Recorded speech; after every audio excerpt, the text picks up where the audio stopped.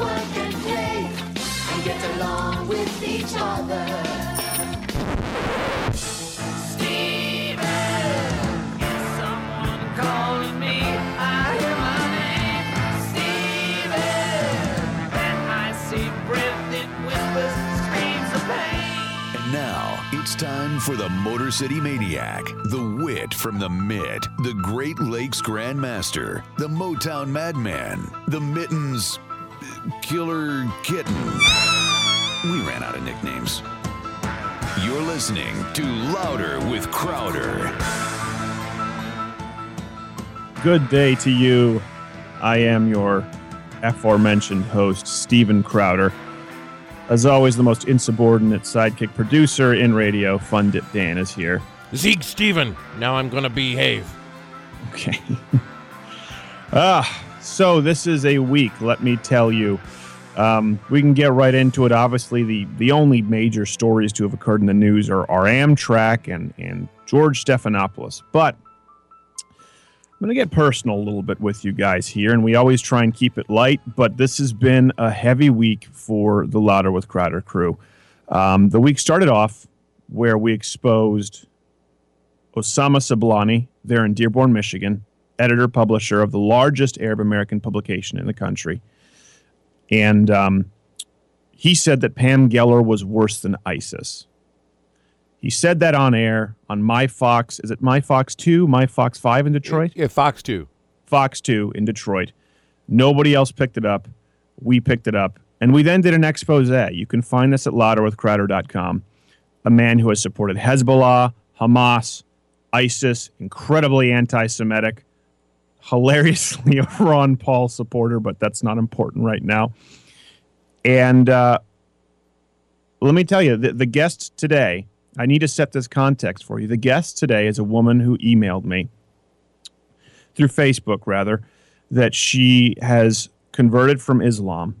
She's left the faith, and she is in hiding pretty much from her husband. She's away from her husband. She's trying to protect her children from her husband. This is happening right now. This is not someone who converted years ago. This is an American woman who converted to Islam in, I believe, 2007, 2008, got married, and is now fleeing. And the catalyst for that was my video, our videos. I don't say this to be building my resume here. I say it to again, provide context. So because of the video that we created, she began questioning her faith. She began asking questions to her husband and imams, and those caused severe problems. And she ultimately decided that she could no longer rectify it, and she had to leave the faith. So you'll hear that later on. Full disclosure, this we never talk about this on air. We're supposed to act as though it's a pre-tape interview that we're bringing to you for security reasons. We had to go back, distort her voice, completely cover up her identity. We refer to her as Q. You will hear that at the half hour. So understand that it's your radio is not broken, but we had to make sure that she was safe because, listen, this is what happens when you leave the faith of Islam, even in the United States. And she makes some incredible claims about Islam, about Islamic marriage, about how women are treated here in the United States. She has come forward to debunk some of the myths. She says, listen, this is moderate Islam. I am an American woman who converted. And you'll hear her story afterward. We will fact check everything she says because if it sounds too extreme to be true, everything that she says we will reference, we will fact check. So all of this is happening this week. We were on the eve of this, and Louder with Crowder has been targeted for attacks for censorship to be shut down by Muslim groups. CARE has had me on their list for a long time. It's a veiled terrorist organization. They've got Salman Rushdie, Mark Stein, Pam Geller, and me right there on their list. Yeah. Veiled? Yeah, veiled. Yeah, exactly. And a man, a Los Angeles city councilman, was fired for posting my article. And if you read it, you can go read it. It was actually not even a personal column. It was China makes major moves to ban Islam. And they do. They're making moves. In other words, they're no longer letting women wear certain headdresses that they see as a violation of security. They're forcing Muslim shopkeepers to sell cigarettes and alcohol. Now, of course, and in the column I say we should not be communist China. Of course not. The United States should not be like communist China. But China does recognize the problem with Islamic law superseding Chinese law. Now, Chinese law is horrible. It's terrible. American law isn't. So they are basically enforcing one bad law and basically shutting down other terrible laws to enforce a bad law. So I get that. At no point do I, in this article on China, again, it's at louderwithcrowder.com, do I support Chinese communism. But I do say, listen, they're willing to recognize, because, listen, the communists, they don't care about political correctness. They're willing to say, hey, this is wrong. We can't allow Islam to come in and subvert our laws like we've seen in Europe. And by the way, there have been some lofty attacks made on me that Stephen says we should ban Islam in the United States. I didn't say that. But you know what? I will respond to that. And we can maybe respond after the break. But let me tell you this. We'll start with this, and my good friend Chris and I were talking about this. Cults, and Islam is a cult. Cults that supersede the Constitution are already illegal. So keep that in mind. In this country, cults that supersede the Constitution are already illegal. It's why the Manson family is illegal. It's why the extremist Mormons who want to go off on their communes and marry 15 women are evil. I'm not saying that's all Mormons. I'm talking about extreme sects, so hold your letters. That is already illegal. So as you listen to this interview with Q, codename, and you hear her comments on Islamic marriage, I want you to think if that sounds like something that should be legal, the way it's being conducted in the United States. But I say this to let you know that there has been a concerted effort to shut down what we're doing here. We had the biggest month ever in April. Well, let's give you full disclosure, over 5 million page views, hundreds of thousands of listeners to this very show and podcast. And we've made several. What's that? That's all because I joined Twitter and started posting pictures of my cats, though. This is exactly what it is. So I know this sounds heavy, but we've just employed new people, and they're going after us. They're going after us hard. We're not a news organization. It is entirely independent, so we can really use your support. Your support can start by just visiting the website, louderwithcrowder.com, just sharing the content. Right now, we're not asking asking for a handout. Just support the content, because you need to know that there's been a really strong war behind the scenes to shut down what we're doing here. And I think a big part of it is, listen, this interview is coming out. There are some exposés, and enemies aren't happy about it. So we'll come back. We'll talk about the Goldbergs. We'll lighten it up a little bit. Louder with Crowder. We still love you.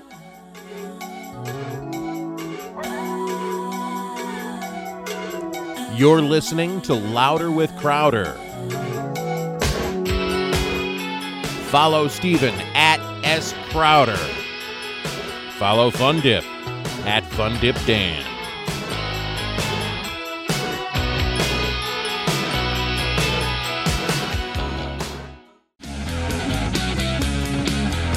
You've got it on Louder with Crowder. Gee, thank you for the warning, FunDip. He just runs back to the seat last second and points to me. Good Lord. Do you at least have your coffee, or is it... Yeah, that's what was taking so long. Do you have it, or is it brewing? Oh, you've got it. Okay, good. Right here, the nectar of the gods. That Folger Maxwell House crap. No, not Maxwell House. That is crap. But Folgers, that's the best part of waking up, man. It's like Mike Birbiglia says, if Folgers is the best part of waking up, I don't want to wake up anymore. By the way, you have to remove from your Twitter, at FunDipDan, for anyone who doesn't know, coffee aficionado. Folgers does not a coffee aficionado make. It's like saying, I'm a beer snob, Coors Light. Coffee aficionados, you go down to Mad So Cap. coffee addict Yeah. might be better. Exactly. You're a junkie. You're performing favors. I'm getting the under the bridge heroin coffee, not Yes. the highfalutin cocaine coffee. You're performing favors for a gentleman under a bridge for packets of Nescafe. Exactly. That's exactly what it is. So we will get to the interview with this woman who is converting from Islam. And listen, everyone else is going to be talking about the same thing, Amtrak, Stephanopoulos, and we'll talk about that. I know this is a long interview with this woman, but give it your time. I've got to know, though. I mean, how much controversy can there possibly be with a big, furry elephant? I mean, I just don't understand it. Oh, I see what you did. Snuffle up, I guess. I see what you did there. And that was terrible. George Stephanopoulos, for those of you who don't know, ABC News. I mean, do you call him a reporter, journalist, anchor? He was on Friends. I mean, isn't he just like a two-bit actor, basically, at this point? I don't know what you call him, but he works for ABC, does the news, and he's given $75,000 to the Clinton Foundation nonprofit. Said it was a mistake. I mean, we've talked about this on air. A mistake. How do you give $75,000 as a mistake? I haven't even made $75,000 since I started working in 1986. Then you have a problem. But I mean, it's like he's acting like it's like he found a 20 in his coat jacket. Oh, I'll just put this in this box here. It says donate, and I don't know what to do with it. Be a heavy ass jacket. There was $75,000 in there. It's that kind of stuff that you just want to slap them. Well, I mean, here's the thing. We've talked about it, and we had Larry King on the show, and a lot of people missed it. For everything you see like this, that's very sensationalized. There's a case like we had with Larry King where he said, I don't think Fox News anymore can elect presidents. And that's very telling because he was saying, I believe that media beforehand used to be able to elect presidents. He believed it was the role of media to elect presidents. Walter Cronkite said you couldn't be a journalist and not be a liberal. So every time you see something like this, where Stephanopoulos blatantly violates, I guess, journalistic ethics, or Brian Williams blatantly lying, there's 20, 30, 40 soft examples behind the scenes of people just doing it and not even realizing it. It's the same thing, by the way, with Islam, like we're talking about. Everyone wants to talk about the terrorists. Everyone wants to talk about the people blowing planes up and blowing people up and burning Christians alive, and that's terrible. But for those extremists, you have a huge portion, a much larger portion of Islam who support the prosecution and the killing of people who draw Muhammad. You have a huge portion for every person who's blown up. You have probably several hundred people like me who were targeted online to silence our voices. I will tell you, our revenue on YouTube, that's where we make our living right now, folks. There's a squeeze. It's dropped by 90%. Even though more people are watching, more people are listening, more people are sharing than ever, and it's because Muslims online, not Islamists, not terrorists, Muslims online flag any voices of dissent as hate speech. As hate speech, hate speech, hate speech. So it gets removed. We have to get them back up. Advertisers pull out. That is what they are doing. This is a cultural Marxism. There is a war right now on your ability to speak. And you know what's funny? I don't hear many people who disagree with it anymore. There used to be a time I'd say maybe 90% of Americans would say, but they're extremists. They're just a few extremists. But Islam is a religion of peace. I'd say now it's probably 50-50. A lot of people are getting tired of it. A lot of people are saying, hey, there's a real trend here. This is bad. And yeah, it's something that needs to be addressed, Islam. You'll occasionally even see Democrats chiming in on the issue on a side that starts to notice what's going on, which is interesting. Right. Yeah, and by the way, I'm not talking... I'm doubling down. People are like, well, Stephen didn't say radical Islamists. I'm not, because I'm not addressing radical Islamists. I'm not addressing terrorism. I talked about this on the Dana show.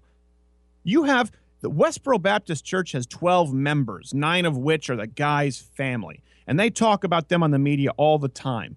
And then you have a group that consists of hundreds of Muslims, on the low end, 800 Muslims out of the 1.5 billion, who believe that you should be prosecuted and maybe ultimately killed for drawing Muhammad or converting. That's extreme enough for me. That's enough for me to address. If there were a white Christian American, if there was a contingency of even 100,000 white Americans who believed that you should be prosecuted for saying something offensive to their faith, which is perfectly allowable under American law, you can bet that I would protest. But guess what? It doesn't exist. It doesn't exist. And out of the 2-point-something million Muslims in the United States, most of them believe that crap. Most of them believe that crap. I am not talking about radical Islamists, okay? You'll hear this interview with this woman. You'll hear the kind of abuse she had to deal with her husband. You'll hear the fact that she was not allowed to work. You'll hear the fact that she was not allowed to have friends or leave the house without her permission. You'll hear the fact that her marriage was never legally recognized. It was an Islamic marriage, and if she wants to leave, she has no way out, and all he has to do is say divorce, divorce, divorce 3 times. These are verifiable facts, and this is the way Islam operates in the United States of America, damn it. I am not, let me make it crystal clear, I am not talking about terrorists or extremists. I am talking about Islam. I am talking about anyone who believes or takes Muhammad's words or writing or pseudo-writing because he was illiterate literally. Anyone who does. I'm talking about all of it, and I'm fighting all of it. So come at me, bro. Because listen, it's been a tough week. It has been a tough week. They have tried to squeeze us. I'm not doing the thing where I just sound the alarm, doomsday. I'm telling you, there is a mounting attack right now on free speech in this country. And by the way, like we were saying, most people are acknowledging it. You can tweet me at SCrowder what you think, but most people are acknowledging the threat. And the only place where they're not is still the media, is still academia. They're behind where they go, well, no, it's a very small contingency and Islam is peaceful. That's the only place. And the problem is they control the information. So if you say, hey, Muhammad was evil.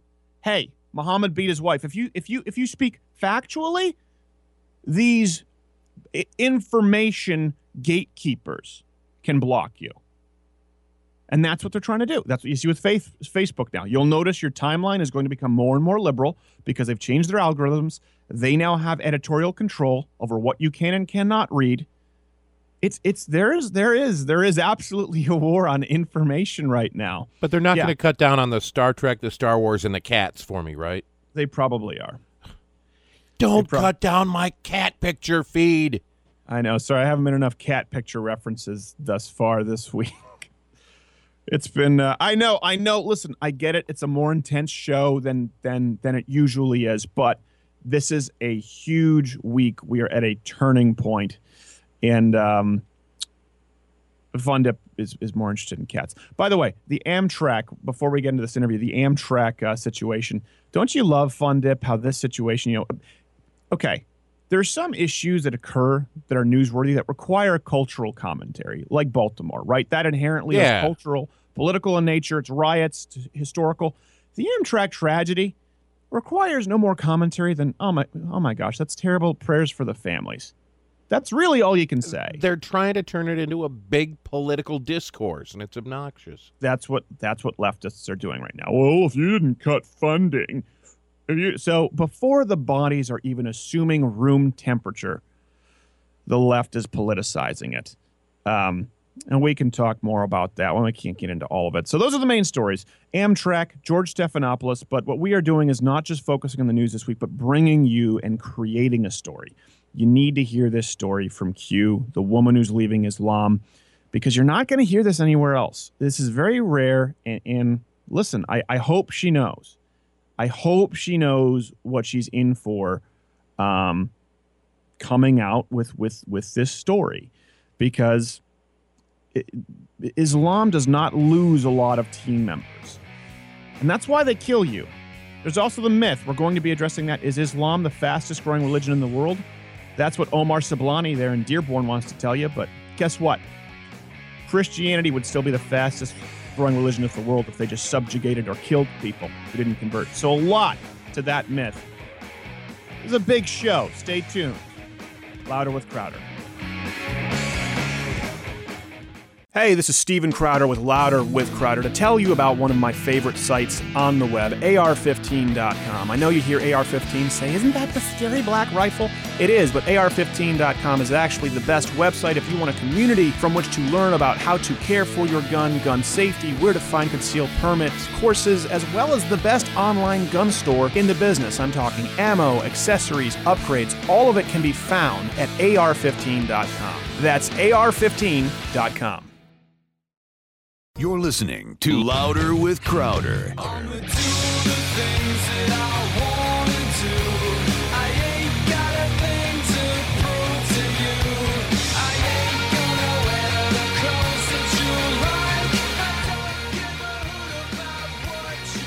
The voice of our next guest has been altered to protect the innocent.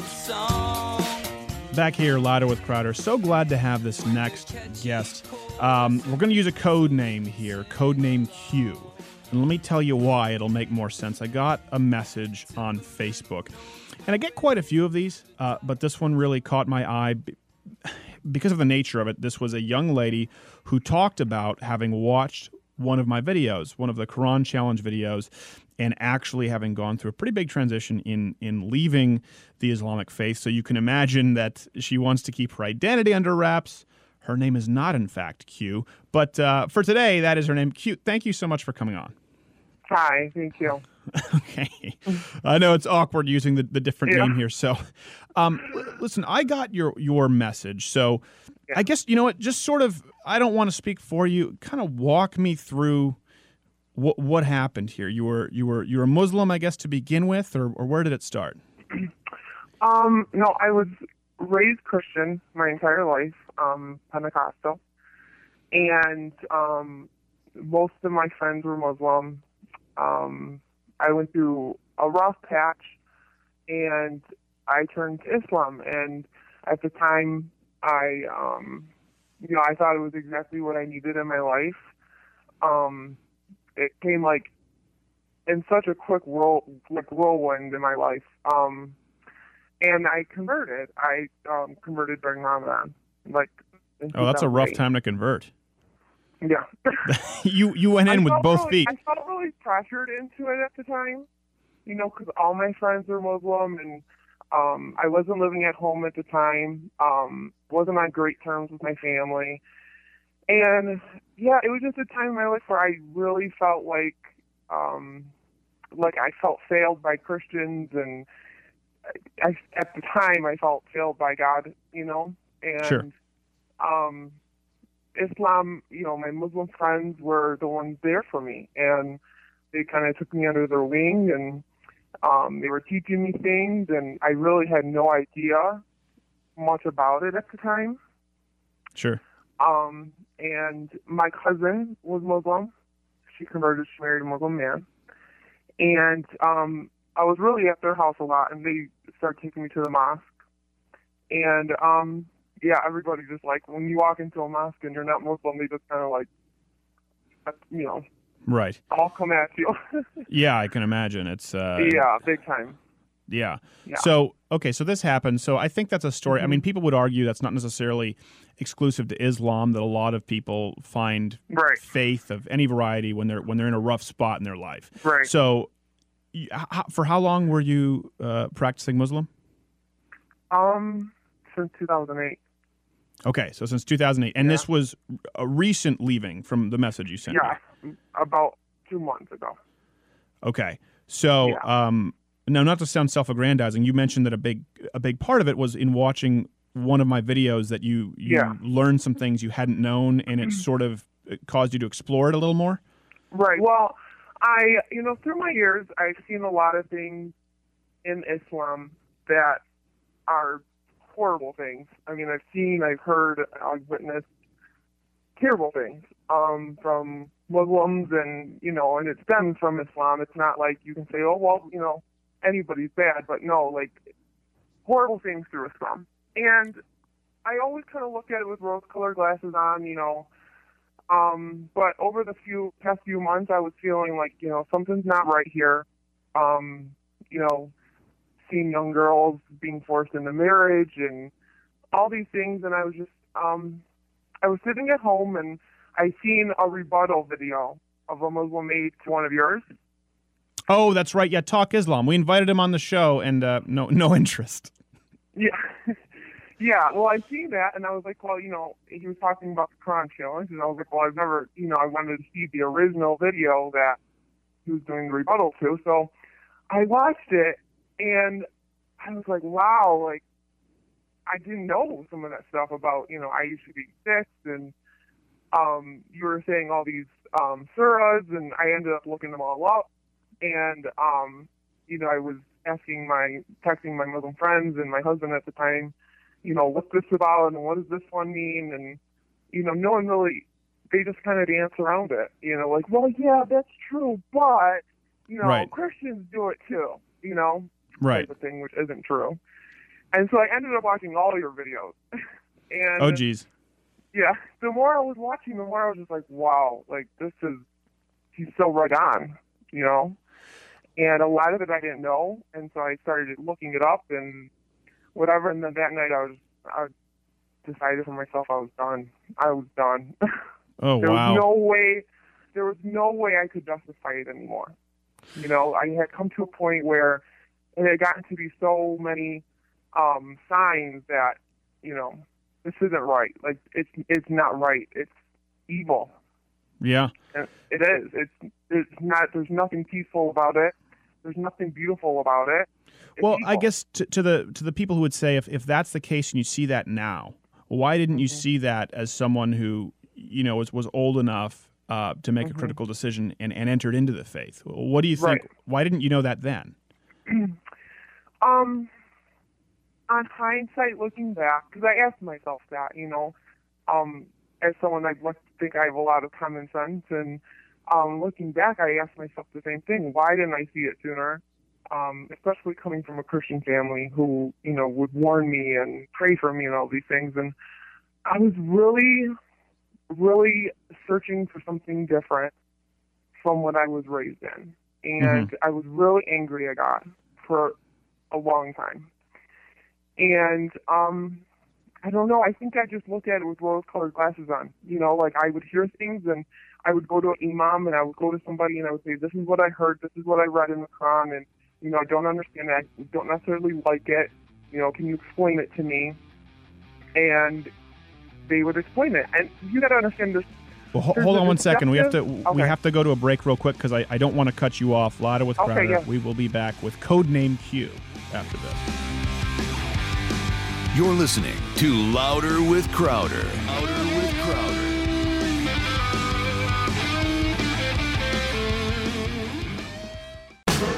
You're a strange animal, that's what I know. You're listening to Louder with Crowder. But you're a strange animal, I got to follow. We are back with my guest. I don't want to interrupt her. Quick recap: Codename Q, because she converted from Islam, and this is the first time she's talking about it this publicly. And you were just telling us about how you would go when you began questioning to your imams, and that's the stage. Okay, sorry, continue. Okay.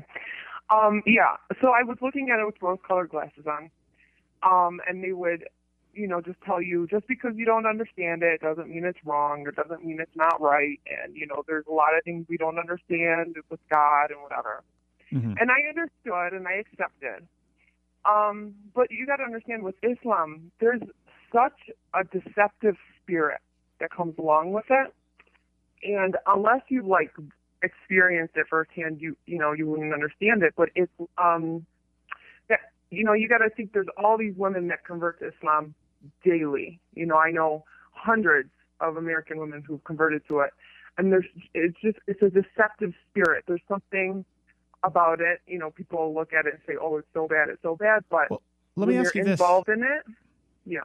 I was going to ask you because you talk about women converting, and the truth is, statistically, there aren't a ton of people who convert. It's usually obligatory, or birth rates is how Islam is really growing. But there are some people who convert. What is, and forgive me, I'm not asking this to be rude, but what could possibly be the appeal for a woman to convert to something as oppressive as Islam? I mean, what's the thought process there? Okay, I get that a lot. And the thing about it is, most of the time when a girl converts, it's for a man. Most of the time, they Right. meet a Muslim man who sweeps them off their feet, and they fall in love, and they make you feel protected, and they make you feel special, and they tell you all the time, we believe that heaven, Jannah, lies beneath the woman's feet, and you get to heaven through the woman, and I can't explain it. There's this attraction to it where they're protective and they care, and Do you make think it maybe sound like, it's also sort of because, listen, let's be honest, that's been lost in modern society. A lot of men are just sort of, there's a lot of Exactly. objectification, and you feel like, oh, they're more gentlemanly. Would that be fair? exactly, like chivalry isn't dead with them.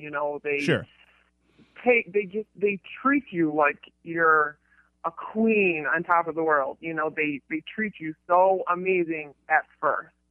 Right. And then usually you'll hear, like, once you marry the man and start having kids with the man, it changes. It does. Sure. It doesn't stay that way. That's how they get you. and then once you're in it, then you realize, most people realize, some don't, but you realize that it's kind of not what you signed up for. I know hundreds of girls who converted, and then, they thought it was the love of their life, and then they end up getting beat up every day. And, I was married, and I wasn't allowed to work. I wasn't allowed to have friends. Every time I got a friend, he'd find something wrong with the friend. I couldn't go anywhere. Barely could even go to a restaurant. You're saying essentially because you're a lot of just people, the TV maker. well, a lot of people would say, and I can understand where they're coming. They would say, well, that you're talking to a woman who left because of a bad husband, and so she's using it to tarnish all of Islam. That's an exception. That's not the rule. That this isn't particularly common. It was just your case. Oh no, it's very common. Is it? Really, really common, and that's the dangerous thing about Islam. And I really feel like that's how Islam's going to start really making its way in this country. People don't realize how many girls convert daily, and how many girls, I think that's how they're going to get through this country, is they convert the girls, they have tons of children with the girls, and then they raise those kids Muslim. I know hundreds, and it happens every day, and it's not uncommon. Now, how do you know really hundreds? not. That seems like a very big number. Is it because you've No, sort of I been do. plugged into a network of? Yeah. Well, yeah, through mosques and through in the Arab community, it's a very tight knit community. Almost everybody knows everybody. Okay. Especially with the women. If you go into Dearborn or Hamtramck or Lackawanna, New York, those are very high Arab communities. Yeah. Everybody knows everybody. All the women know each other. All the women talk. Like, I know women. I talk to women who live overseas who have never been here. It's a really tight knit community. Okay. Oh, that makes Everybody sense. knows everybody. Yeah, that makes. I mean, that makes sense. In Montreal, we have that definitely with the Lebanese community. Right. You always have, especially sort of these multicultural enclaves. Yeah. Okay, so I'm sorry. I'm just trying. It is Yeah. fascinating to me, and I want our listeners to get I want them to get the full scope of your experience and what it's like. And I know what they're going to say. You just have to be prepared when this. No, I know. I get it too. Okay. I Well, get and it you've read too the myself. comments, if you've no doubt seen the videos. And Yeah. listen, we've been targeted not only for acts of violence, by Muslims, but of course censorship on YouTube, Right. with downvotes and trying to get rid of advertisers. So let me ask you this, because a lot of people will say, and I don't think it's necessarily wrong. They'll criticize me. Even Christians are saying, you'll never convert anyone with something like the Quran challenge. Well, let me give you sort of my logic, and you can tell me if this is what happened with you. My logic is, I'm not creating that video for the guy who creates the Talk Islam rebuttal. I'm not creating that video for your husband, where there is no chance of me converting him. But I feel as though when you have people who are manipulators, who are proactively lying to their constituency, and I think you see that a lot with Talk Oh, yeah. Islam. if I can make an example of them, and yes, be a little bit biting, yes, be a little bit vicious, it allows me not to reach them, but to reach people like you who can see them be exposed. That's my logic. That's right on. Yeah. Okay. That was exactly it. And and that's essentially why I wrote you, is because I figured, I'm sure you get a lot of hate mail from Muslims. Yes, I do. Lot. Yours was actually literally sandwiched in between anti-Semitic emails, even though I'm not Jewish, from Muslims. Yeah. And I figured, I'm sure for someone like you who does videos like you do, I'm sure it's nice once in a while to hear that you reached somebody that, you affected somebody in a positive way through it, instead of all the hate mail. And you did. And I was very manipulated by these people for years. Crazy. Yeah. And I really just needed that push. I was in another state. I had no family, no friends. I was alone with my husband and my 3 kids. All I had was his family, and I knew something wasn't right, and I felt it in my heart. And I had been thinking about it for a while, and I just needed that extra push to let me know, you're doing the right thing. This is not right. This is not a good religion. This is not something I want to raise my daughters in. It's not something I want to be a part of forever. And that's essentially what it was, because, the things you talked about, I didn't necessarily know. So once I was more informed and, had the right questions to ask, that was it for me. That was what I needed. And, God uses people in different ways. And I personally feel like He used your videos to kind of give me the push I needed. Well, thank you. That's very kind of you. I certainly won't go out and say, I am a tool of God. I'm a guy who put on a wig and a unibrow. But I appreciate Well, let me ask you this. So timeline here. You say you started asking questions. You separated from your husband. Did the separation occur because of the questions that started coming, or was it before that? Well, here's the thing is, when I decided, I didn't tell anybody. And, being in another state, having no family, no friends, nowhere to really turn except his family. They don't take kindly to people who convert and then convert back. They don't take kindly to that. And I was really worried about a lot of backlash and from them. And I was worried about my kids, because legally he could stop me from leaving the state. And so I called my family. I explained to them what that I wanted to leave. I wanted to get out, but I was scared. And they worked with me. We kind of made up this reason for me to have to come home for a while. Okay. And, through God's hands, they accepted it, and they took it, and they said, okay, and they let me leave. And so I packed up my kids, packed up our things, and left, and this was in a matter of 2 weeks.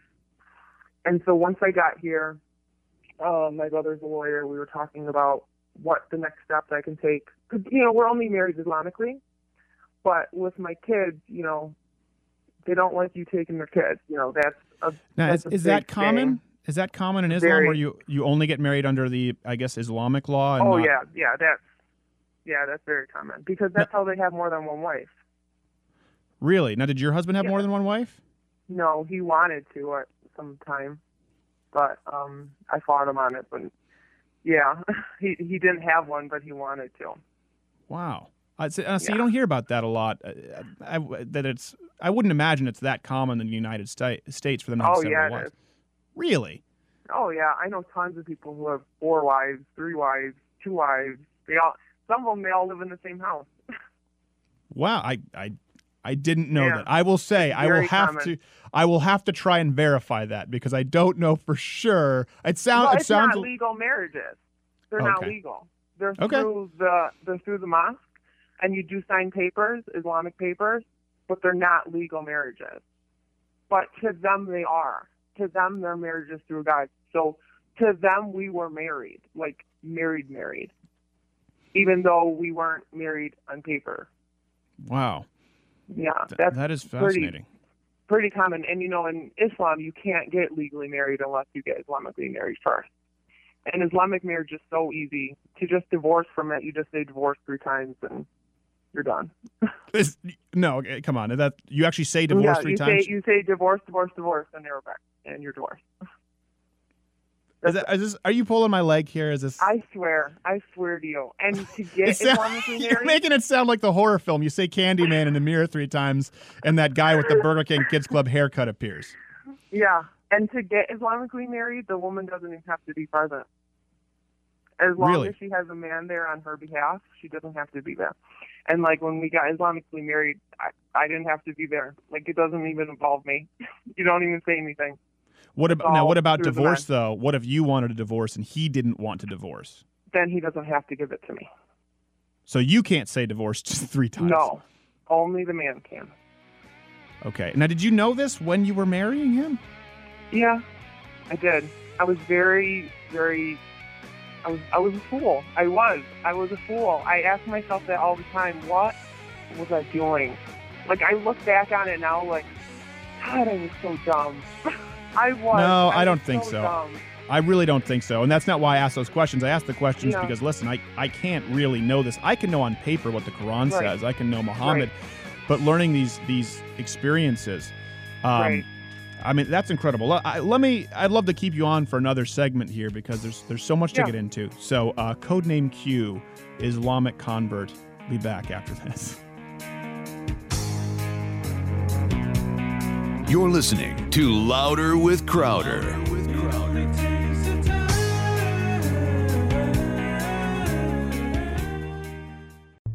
If you're anything like me, you enjoy a good glass of wine, but finding the right kind can be a hassle, or maybe you want to buy a nice bottle as a gift but don't know where to start. That's where Simplified Wine comes in. Simplified Wine makes buying good wine simple. Just call 844-297-WINE, where a qualified sommelier will take your information budget, send you a curated list, and then wine straight to your door. It's just that simple. By the way, they also have a price match guarantee, so it's not only the easiest way to get great wine, but the least expensive. All you do is call Simplified Wine at 844-297-WINE. That's 844-297-WINE. Or don't like phone calls, you can just go to simplifiedwine.com and hit the Simplify button. Same thing, just digital.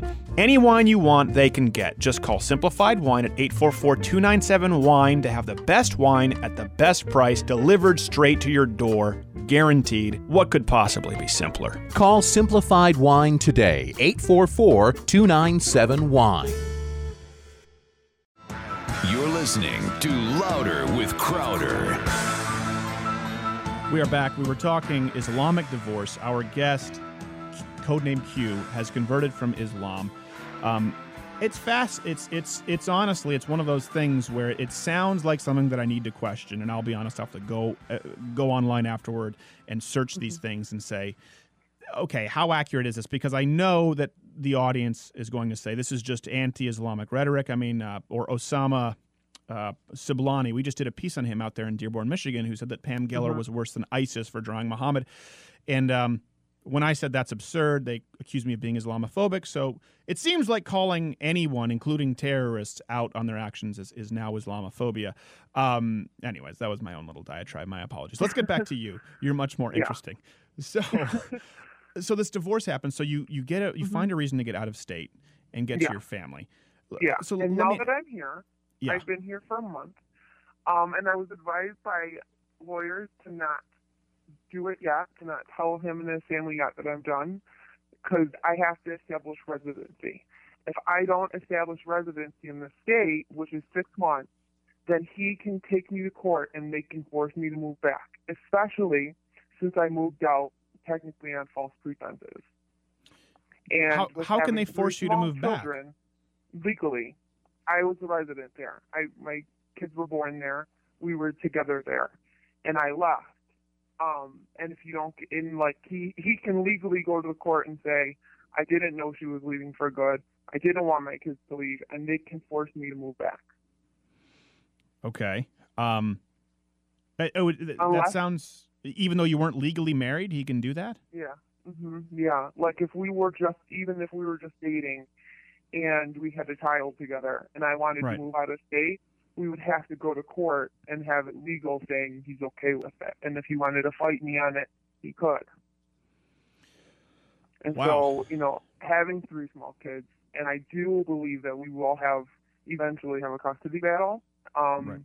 I'm just trying to, do it as smart as I can and weigh all my options. So, as my brother's a lawyer, so he told me just to wait 6 months here, and then I'll have established residency.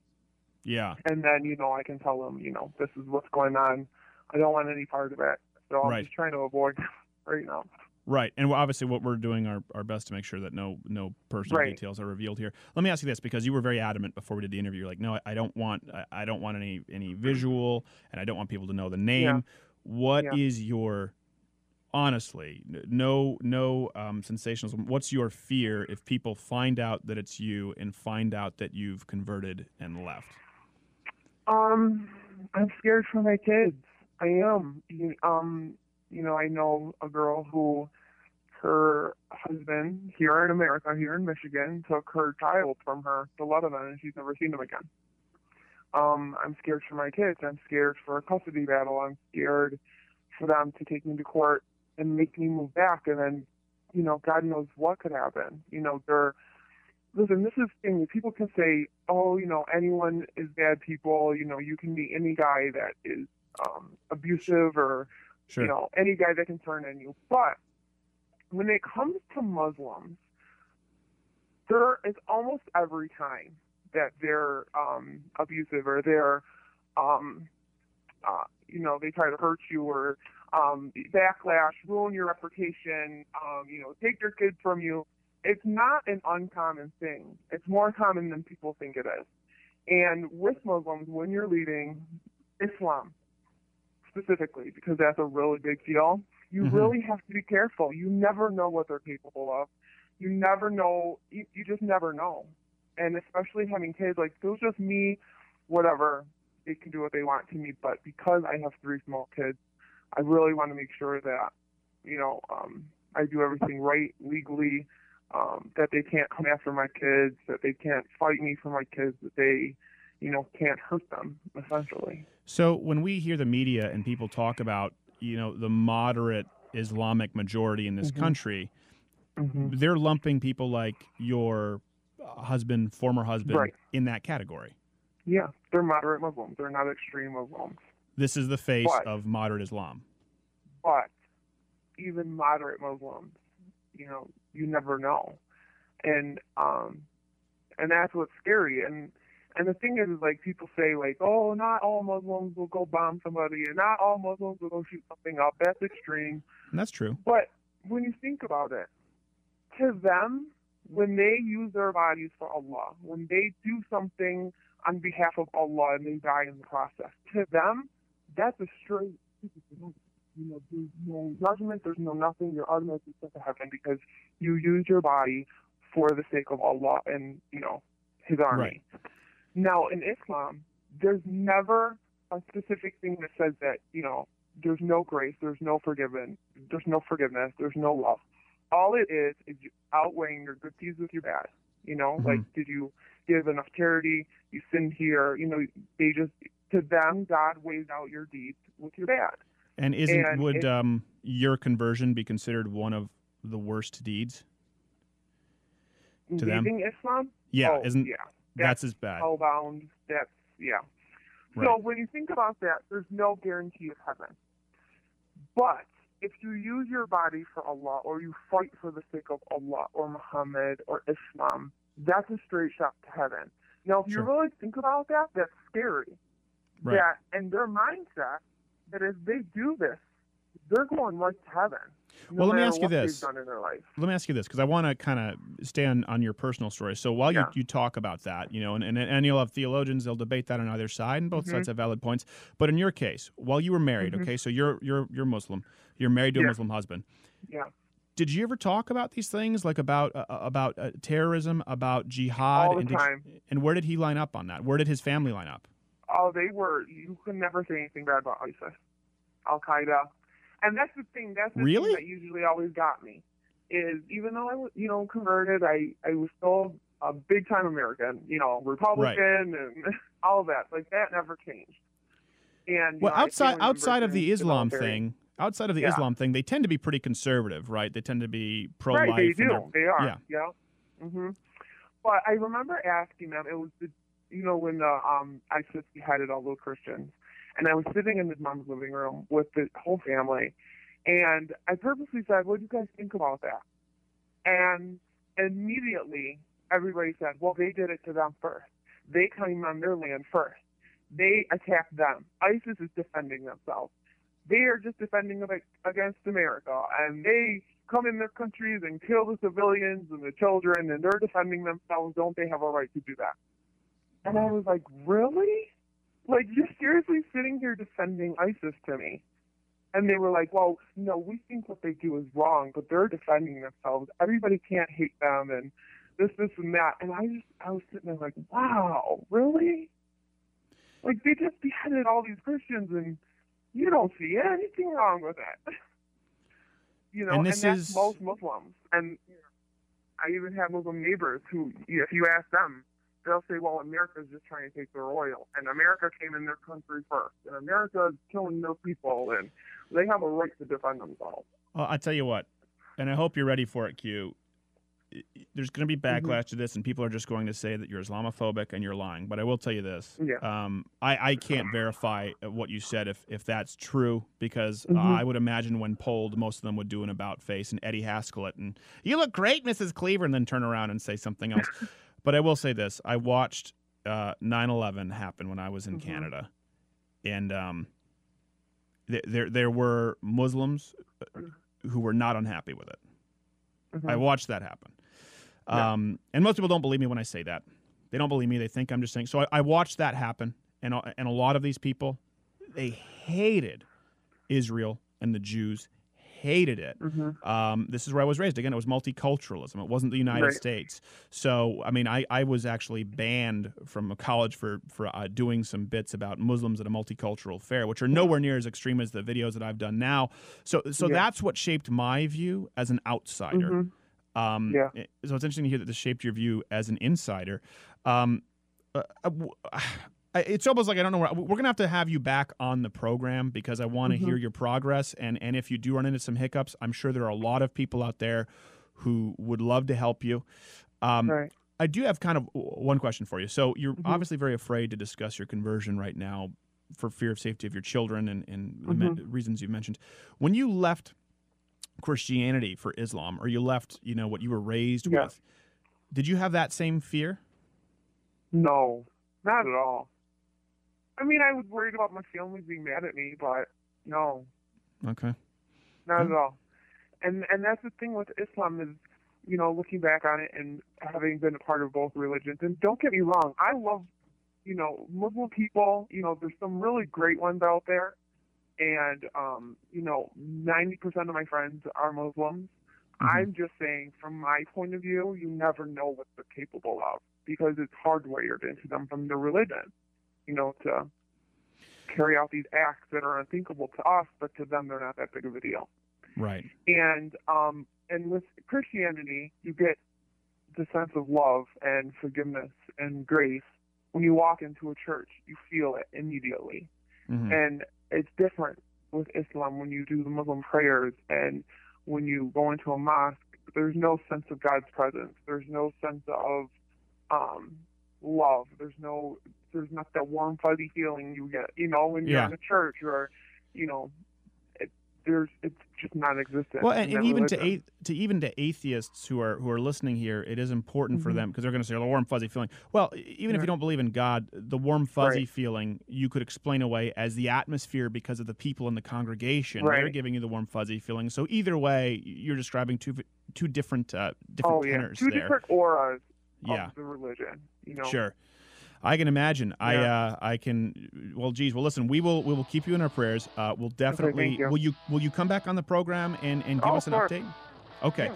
Well, great. We absolutely want you to. And if we need to put a distortion on your voice here, so you sound like one of those 2020 Macaulay Culkin and the Talk Boy, we'll do it. But thank you so much, Q, for coming on. And okay, thank you.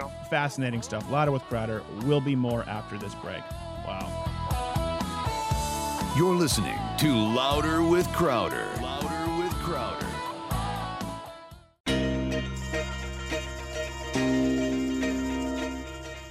You're listening to Louder with Crowder. Get funky.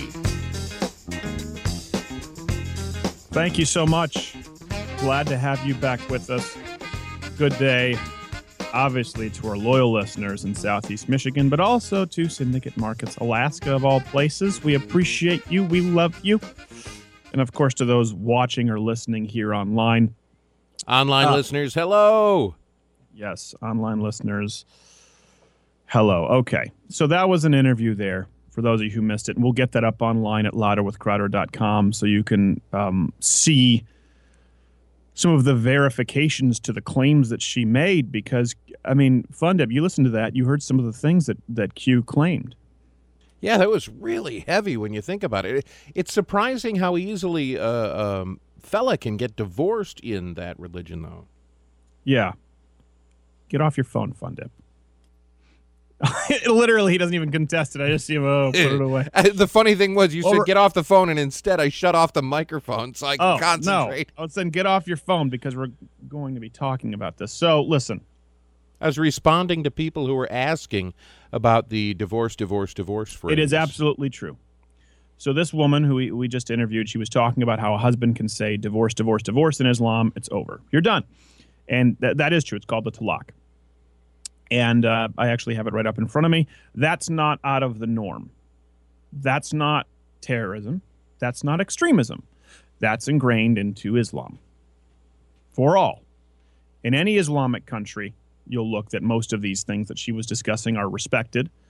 And in America, they're honored often by individual mosques. That's what she was talking about. They don't get real marriages. They get marriages under Islamic law. So I want to go through that piece by piece, but before that, and folks, listen, it's gonna be a lot of fun. It's going to be a bumpy ride, but this is a week where we have to give you information regarding Islam because we have to do it now while we're still able to. Let's put it that way. There's been a really concerted effort to silence what I do and what the show does, and I don't say that to be dramatic or to make these veiled claims. Let's be honest. We've all known for a long time that I've had a target on my back. And it's been stepped up in the last week significantly with some things that we can discuss and some things that we can't discuss on air. People got really... This Los Angeles official was fired for posting one of my articles. It wasn't really even a personal column. It was one of the few more breaking newsy articles at louderwithcrowder.com, how China was moving to ban Islam. And what they're doing, they're not banning Islam. What they're doing is they're ensuring that people who are Muslim have to adhere to Chinese law and their practices. Things like you have to sell alcohol and cigarettes. They have to be prominently displayed. Even if you're a Muslim shopkeeper,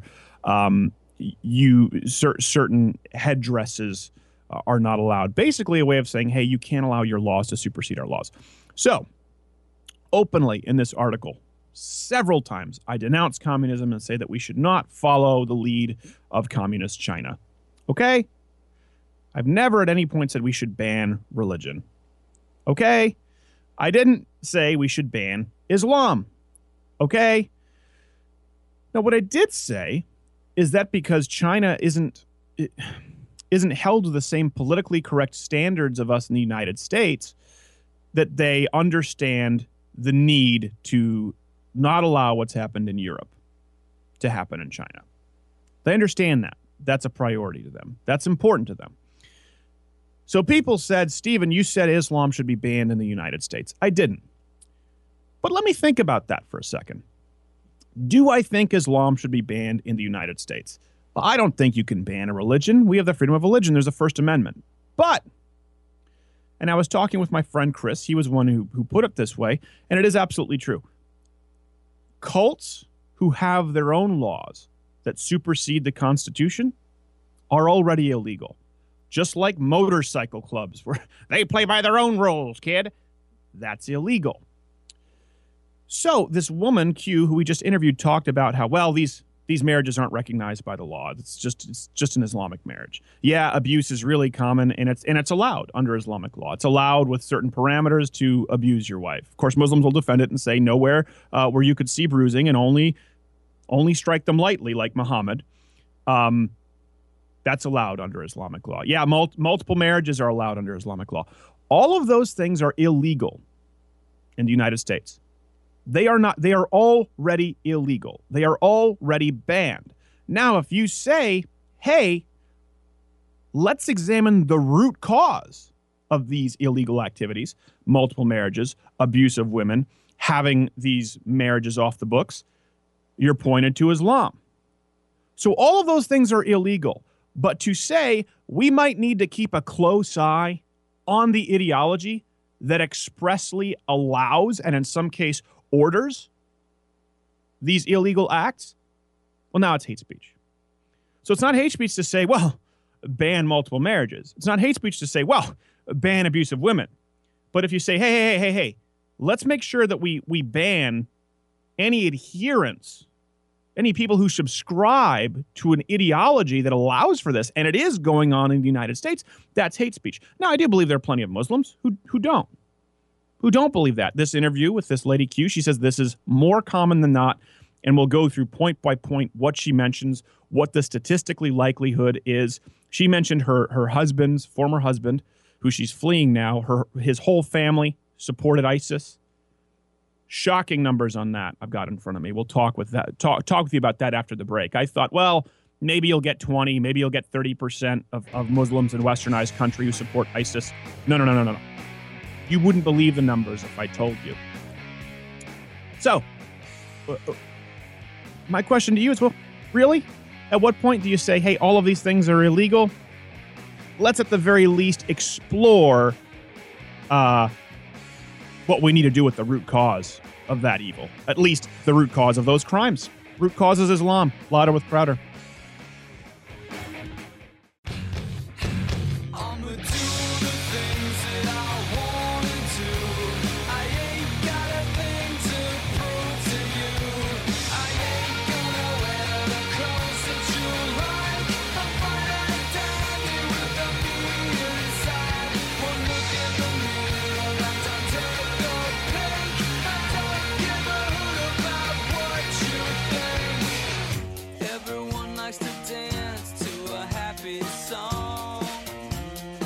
Yes, here we are. We are back to dancing with happy songs. Even though it's a bit of a heavy week, we are happy.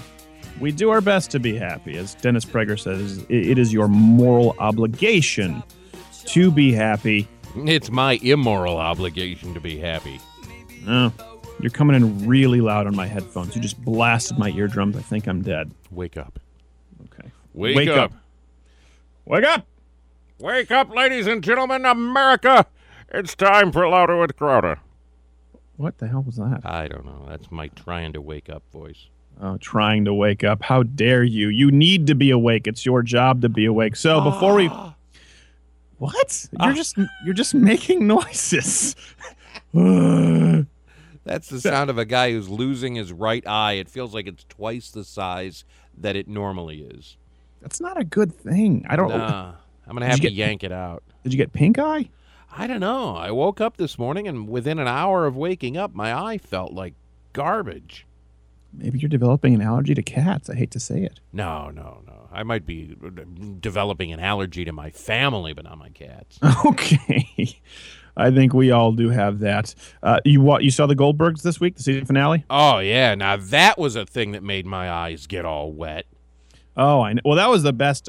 I think one of the most epic moments in television was Barry Goldberg as the fighting Quaker jumping out of that bus and the crowd just tearing him apart. That was legendary. I loved that. For those of you who don't watch the Goldbergs, we've talked about it. Most conservative show on television, also the funniest show on television. But yeah, that was the first time on the show where there was a bit of a Wonder Years moment where Adam Goldberg, his girlfriend, may be leaving. They've never really done that on an ending note in the show. Yeah, that was sad. I know. That is sad. I hope she comes back, though, because they have a good chemistry, the two young actors. She is a good character. I think she brings out the best in Adam, too. He's a little young. You can tell he's not super experienced. And she seems to be like a little bit of salt. She just brings out the flavor of Adam Goldberg. But I tell you what, this is an actual story. Well, we'll get back to the heavy Islam talk in a bit. But I met a girl, I remember at the Greenfield Park Cynthia Hool Arena. It's the hockey arena, and then they had a mess hall where they would do these local get-togethers and dances. And there was this girl there who asked me to dance, and so I danced with her that night, and it was fun. And I might have been 12, and chaperones there. And then I remember she somehow got my phone number. I think this is back when you were just listed in the phone book, and called me. So this is, I was 11, because then I was going into middle school from 6th grade. She called me and, can I be your girlfriend kind of thing? And I didn't really like her that much. I mean, I liked her enough to dance with her that evening, but hey, I was in the 6th grade. I was exploring my options. I wasn't going to be tied down. And I don't remember this, but she told me this clearly as day, that I told her I was moving to Brazil. In search of coffee, right? Yes, I was moving to Brazil.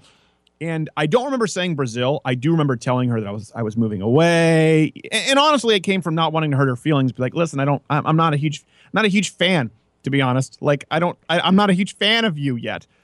And then, so I was going from Prayville Elementary to Centennial Regional High School, middle school. It's 7th and 8th grade is middle school in Canada.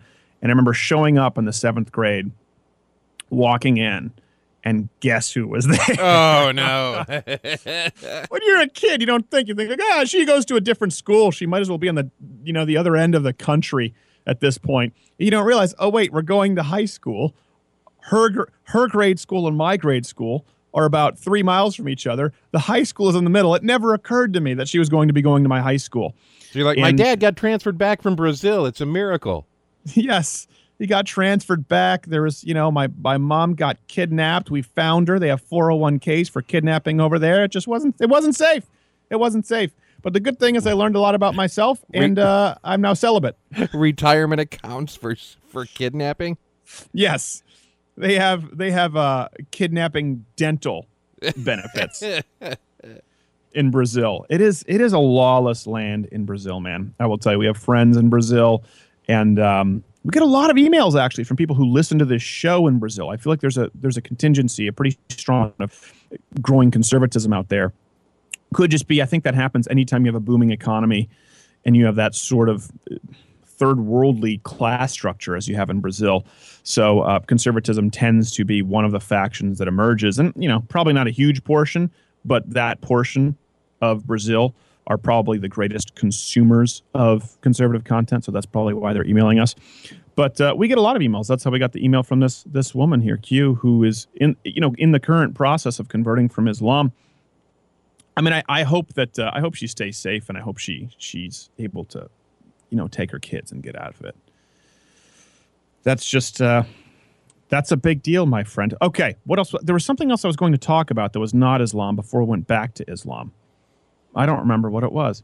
But okay, let's get started on this then. So she made a few claims on Islam and marriage, and a lot of people thought it sounded untrue. Would you say that when you were listening, were there parts that you thought sounded unbelievable? Not so much unbelievable, just far-fetched. But there have been more far-fetched things that have been proven to be true in all facets of life. You can't believe that they've invented, robot arms for kids, and they have. Things come true all the time that you're surprised and shocked about.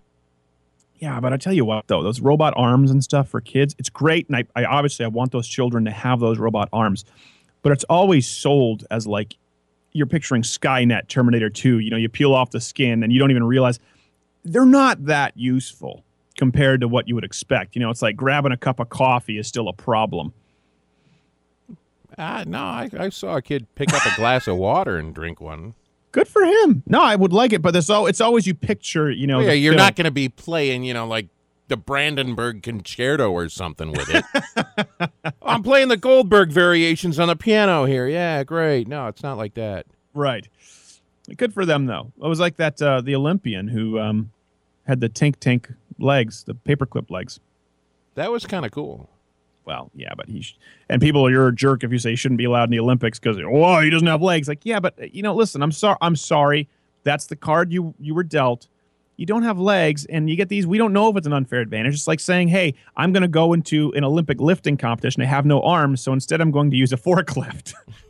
You know, we do have to say mechanical advantage at a certain point. You know, You're a horrible human being.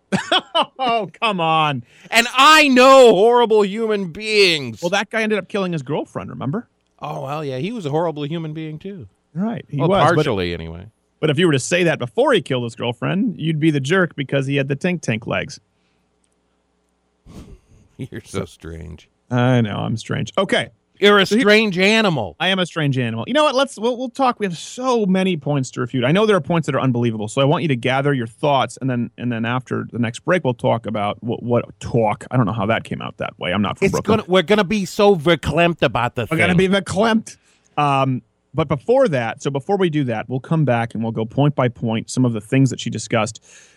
Fun Dip Dan and I had an interesting conversation with a friend of his on Facebook this week. Oh, man, that was fascinating. It is one of my mentors, no less. Well, listen, to give him credit, you said that he's a fantastic broadcaster. And I will tell you this. And one thing people don't understand, you know, Fun Dip and I, you hear us on air and we get along. But Fun Dip probably agrees with me on maybe 50% of issues and would agree with liberals or moderates on 50%. Would you say that's maybe 60 we agree on? No. Excuse me, folks who've got the fatwa on him. I agree with him maybe 5% of the time. Okay. 5% of the time. We'll go there. And that 5% is the Islam. No. No! I'm perfectly safe. Yeah. So he came in, you posted a meme of mine that I post these pictures on Facebook, and he came in, and right off the bat, it was, this guy is homophobic, racist, misogynistic. I mean, he made all those claims, right? Like right off the bat. He got you spot on. Well, and then here's what's so funny. You know, he's a leftist, obviously, and I usually don't comment, except you're obviously, you know, he knows that you're now involved with the show, and so it's your page. It's not just some random commenter's page. So I responded, and the one thing you have to acknowledge that, even though we agree on some things and not on other things. I mean, I kept it very civil, and I just asked him. I said, "Please provide proof of where I have expressed hatred against any group of people because of their race." And did he provide that proof, Fun Dip? Now, that's one of the things that I have noticed with all of my friends on the left. When you ask them to give you a point by point, they can't. It's always just a generalization. You said Al Sharpton's name, you're a racist. You said Jesse Jackson was a piece of dung, you're a racist, whatever the case may be. Right. And you try to explain that it's their behaviors you dislike, and they cannot comprehend that you can dislike the behaviors of someone like a Sharpton or a Jackson or an Obama. Regardless of the skin, if you were to rip all of their skin off and they were running around with just meat faces, you'd still dislike their content. That was a dark way to take it, but yes. I don't know why you went full Buffalo Bill. Well, you know, I watch a lot of Silence of the Lambs. Al Sharpton puts the lotion on its skin, or else it gets the hose again. No, you're right, and that's what I said. Well, please you hurt my dog. He said. I said, well, proof where I'm racist, and he just posted my open letter that was, "Dear Al Sharpton, you hobbling bag of human excrement." I think is what it was. And I said, well, yeah, please tell me what is racist in there. And his response was, well, if you have to ask. It's these kinds of just these platitudes that liberals, they speak in. I was just saying, I said, yes. And I remember I responded, I said, yes, I do. That's the thing. If someone says you are a racist, generally speaking, some of you out there are horrible racists and you need to examine yourself. Most of you are not, if you're getting the accusation from liberals. The most effective way to deal with it is say, well, okay, please point me to where I expressed, and don't say, please point to me where I'm racist, because then you'll allow them to define what racism is, and that's political incorrectness. Say, please point me to where I've expressed hatred against a group of people or person based on their race. They'll say things like, well, if you have to ask, where, oh, well, I would prove it to you, but you if you don't realize it, they cannot prove it. This guy, Don, seems like an intelligent guy, but a perfect example of someone who doesn't understand how bigoted he is, because he went off based on one meme the right wing does this, and the religious right, and conservatives are racist, and this guy is clearly, and I said, well, we'll prove it. And he had no substance. And I don't believe that any political side of the spectrum has a monopoly on intellectual discussion, but I do believe that mainstream leftism, it is entirely exclusive to them right now to try and shut down a dialogue before it begins. I've never heard a conservative say to a liberal, I've never heard it say, well, you have no right to an opinion because. Yeah, I want to hear what a liberal has to say. And then, well, at the same time, I want to hear what a conservative has to say, because I'm in the middle arguing with both sides, which is an interesting place to be. But I want to know what the other person's opinion is, how they got to it, and why they want to defend it blindly without any kind of breakdown, if you will. Right. So as someone who's in the middle, though, you must notice that trend in the difference between debating tactics. Oh, yeah. If you say, for example, you've got, I don't know, an uncle that's really in the unions, and you make one disparaging comment about, the UAW. Boom, you're unfriended on Facebook forever, and Christmas is always awkward from that point forward. Hypothetically. Hypothetically. Yeah, hypothetically. Your uncle sounds a bit like a jerk. I plead the fifth. Well, there's no chance of him listening to this show because liberals don't educate themselves on opposition. They don't. Every time we have someone on here, whether it's a conservative or liberal, I do research and find out what they believe and why they believe. You'd be amazed as to how many people. And when we've had leftists come on this show, I've sent them links to the website. I've sent them links to videos. Like that Phil Advise guy, he had no idea. He was like, well, I didn't know it was going to be this kind of show. How the hell could you not know that? You just accept the invitation without checking it out? And I sent our guests the site and the information so they know. Yeah. I mean, you saw we were trying to get that priest in Ann Arbor this week. We have to, guys, realize, let's go to a break. We'll come back. We'll talk more about it. Sorry, we've gone off the rails because we're going to have to get back and go point by point through Islamic marriage and what's going on in this country. Louder with Crowder. Stay tuned.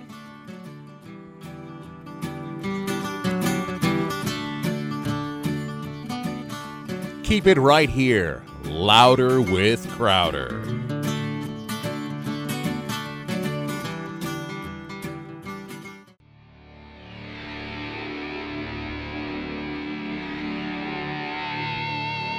You're listening to Louder with Crowder with your host, the one, the only, Steven Crowder. So glad to be the one and only Steven Crowder. Yeah, because if there was more than one of you, I'd lose my frickin' marbles. There are several Steven Crowders. I mean, individually, they're all different. There's dozens of Dan Martins, but none of them could take my place or fill my shoes or By the way, my pants. just got a tweet from Dean Obeldala, Dean of Comedy. I guess he has some kind of XM radio show, and he's a columnist at the Daily Beast.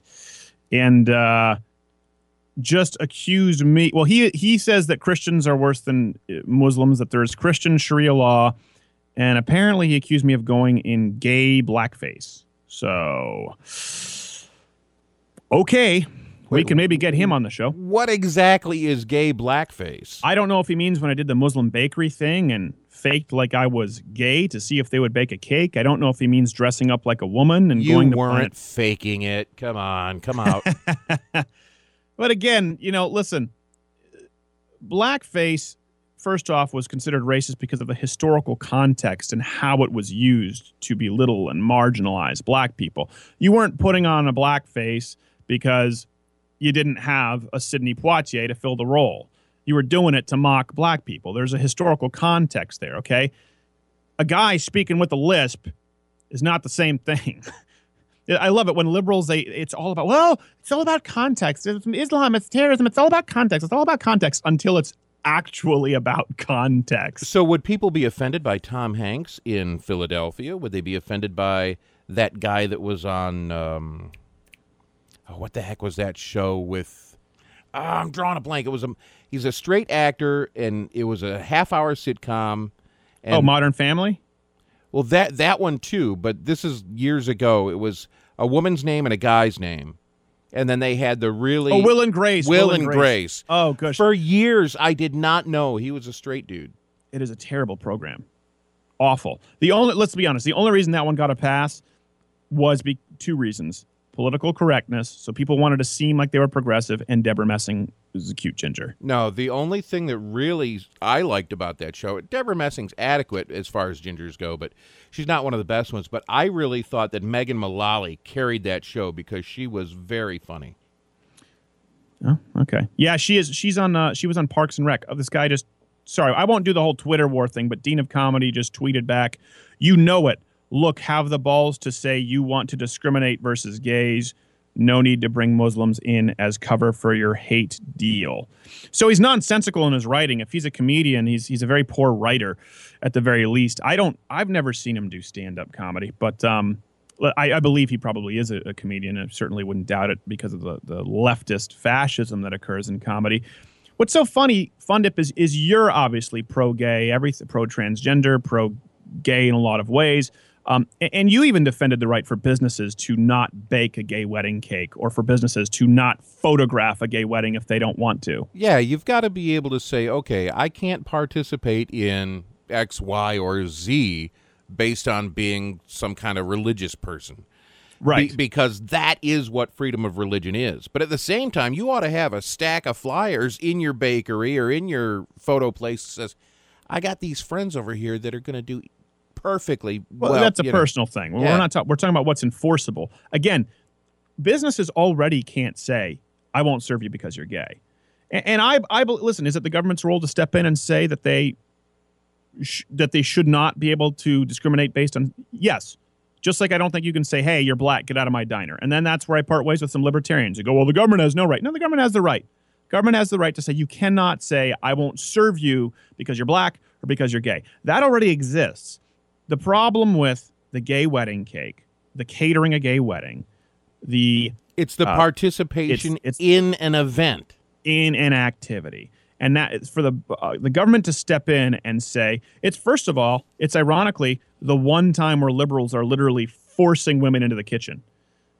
You will bake a wedding cake.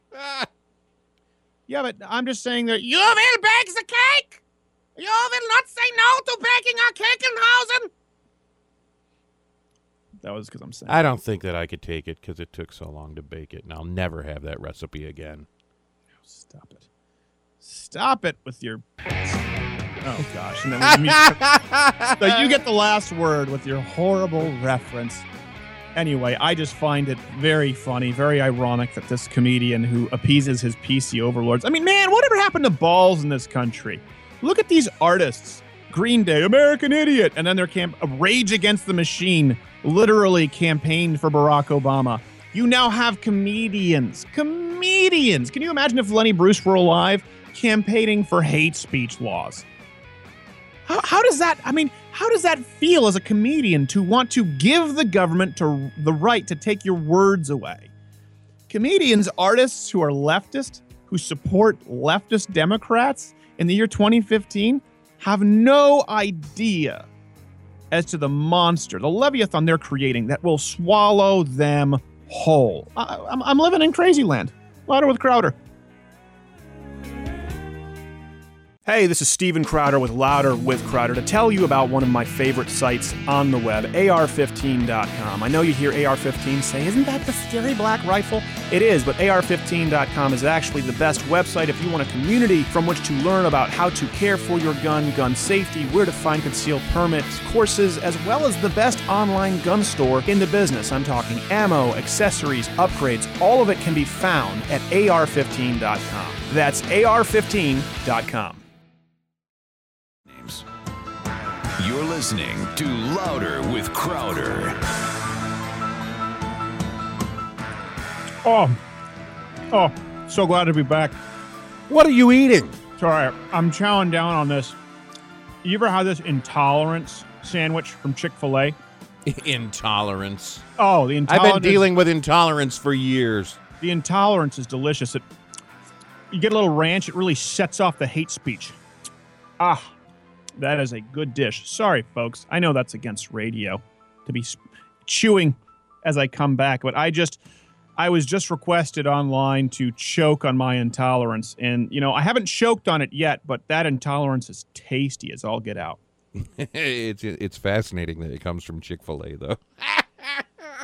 Here is That's totally my true. request to you. So, Fund Up, we'll do some role playing here. Safe word is chocolate tomato. You will pretend to get off your phone. Okay, I will pretend to get off my phone. Get off Okay. the phone. You're the one that made me get the damn thing. I seriously, we have a rule: no phones while we're on air. Okay, I don't want to request this again. So we'll do some role playing. Safe word is chocolate tomato. So now I got to get my laptop out. What? oh, okay. Durr. So you're the leftist, and you are telling me that I have to engage in baking a cake for a gay wedding. Okay. Okay, so I'm a leftist. So go ahead and tell me that. I want you to make a cake for my marriage to John Barrowman. Okay. I have some instructions for you. Okay. Okay. I want you to listen very carefully. I want you to, firstly, take my phone number, take my information. Okay. So you're the bakery. Yes, I want you to take my information. Okay. Okay. I want you to go home. Writing it down here. Yes. Okay. I want you to go home. I want you to sketch out exactly what you want for your cake. Okay. Okay. I want you to give me a rough estimate of people involved with your wedding. Okay. And then I want you to go relax and go fornicate yourself.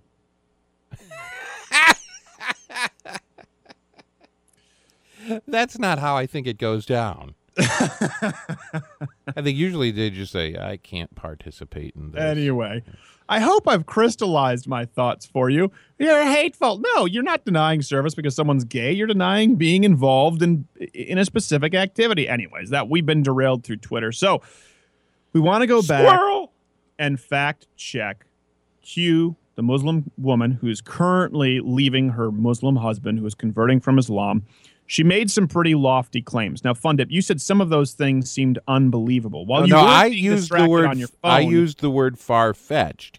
Okay. I'd believe anything nowadays, but far-fetched was the word that I used when I first heard that interview. Okay. So, what is it that you think was far-fetched? Ow! My headphones just came flying off.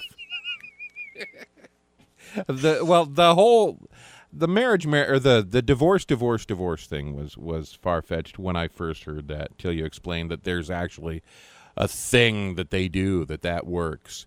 And it's just like, whoa, heavy. Yeah. Okay. That is absolutely true. It's called a talaq. They can say divorce 3 times. And it's done.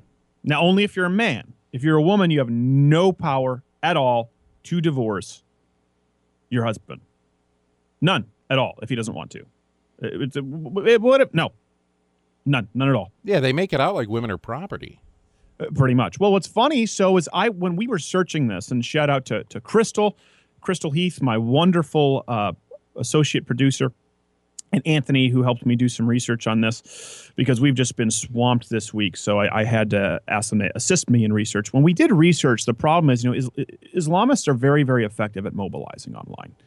They're able to censor. They're able to take people out, all under the guise of hate speech. I mean, we just saw that LA official who was fired simply for posting my article, which was covering the fact that China is banning some cultural Islamic practices that go against Chinese law.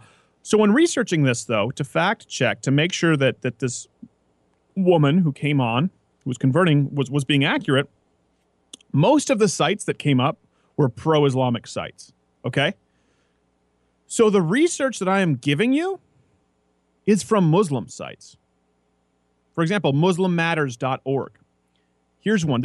There's a whole list of pitfalls to avoid when you get married. The most common pitfalls, it's basically guiding converted women into marriage. One of them here is pitfall number 4. He's really a scam artist playboy or wants you to be his secret second wife. Now, it doesn't condemn 2 wives. It condemns the man for wanting a second wife without letting the first woman know. You got to be upfront about it. Yeah, that's what they're saying. The guy has to be upfront about it.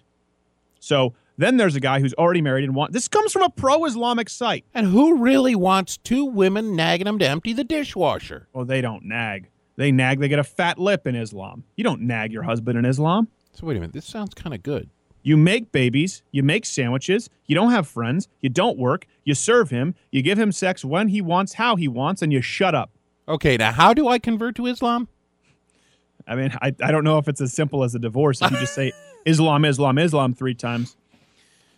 But even then, considering Now, it's not are these good sandwiches? It's not like, let me tell you this, if you want to convert, it's not like Christianity fund up where there's a God of grace and of love and someone, a loving father who wants to open the gates of heaven to you. The fact is, even if you convert to Islam, at the end of your life, all your bad deeds are going to be weighed with your good deeds. That's all it's about. So I don't think if Islam is the true religion, Fun Dip, I'm sorry, I still don't think you got a shot. I'm not getting in no matter what. Well, the only way is if Islam is correct, the only way for you is to suicide bomb because that's guaranteed heaven. It's the only guaranteed heaven in Islam. Every time I go on mic on Friday mornings, I suicide bomb. Oh, well played. Well played, sir. The sound of one hand clapping. That was me against my chest. But this is from a pro-Islamic site. Also, okay, and they list solutions to big problems. So this is one of the solutions. Their number one problem, again, a pro-Islamic site, when researching from what this woman said about marriage, is the incompetent, useless wali. I'm assuming it's wali. Wali. And this is what they write. This is pro-Islamic sites. I cannot stress this enough. This is not coming from Horowitz or the Heritage Foundation. So this is written from a pro-Islamic site to women who are converting and getting married. It says, because a convert does not have a Muslim father, her wali, a male custodian, at the time of marriage often falls to someone with a leadership position in the local community. This can be an imam, resident scholar, or respected male, usually middle-aged. Oftentimes, this person is not born and raised in the convert's place of birth, as most Muslim males in their middle age are still from the immigration population. Most women I talked to felt their wali was a joke and didn't want anything to do with it, really, or just considered them a token, or in the process didn't make any effort to learn about them. So this is a problem. These are being addressed by Muslim sites that basically, if a woman wants to convert, some guy has to sign off on it. All it really means is some guy who's Muslim, right? That's the woman doesn't get a choice in determining it.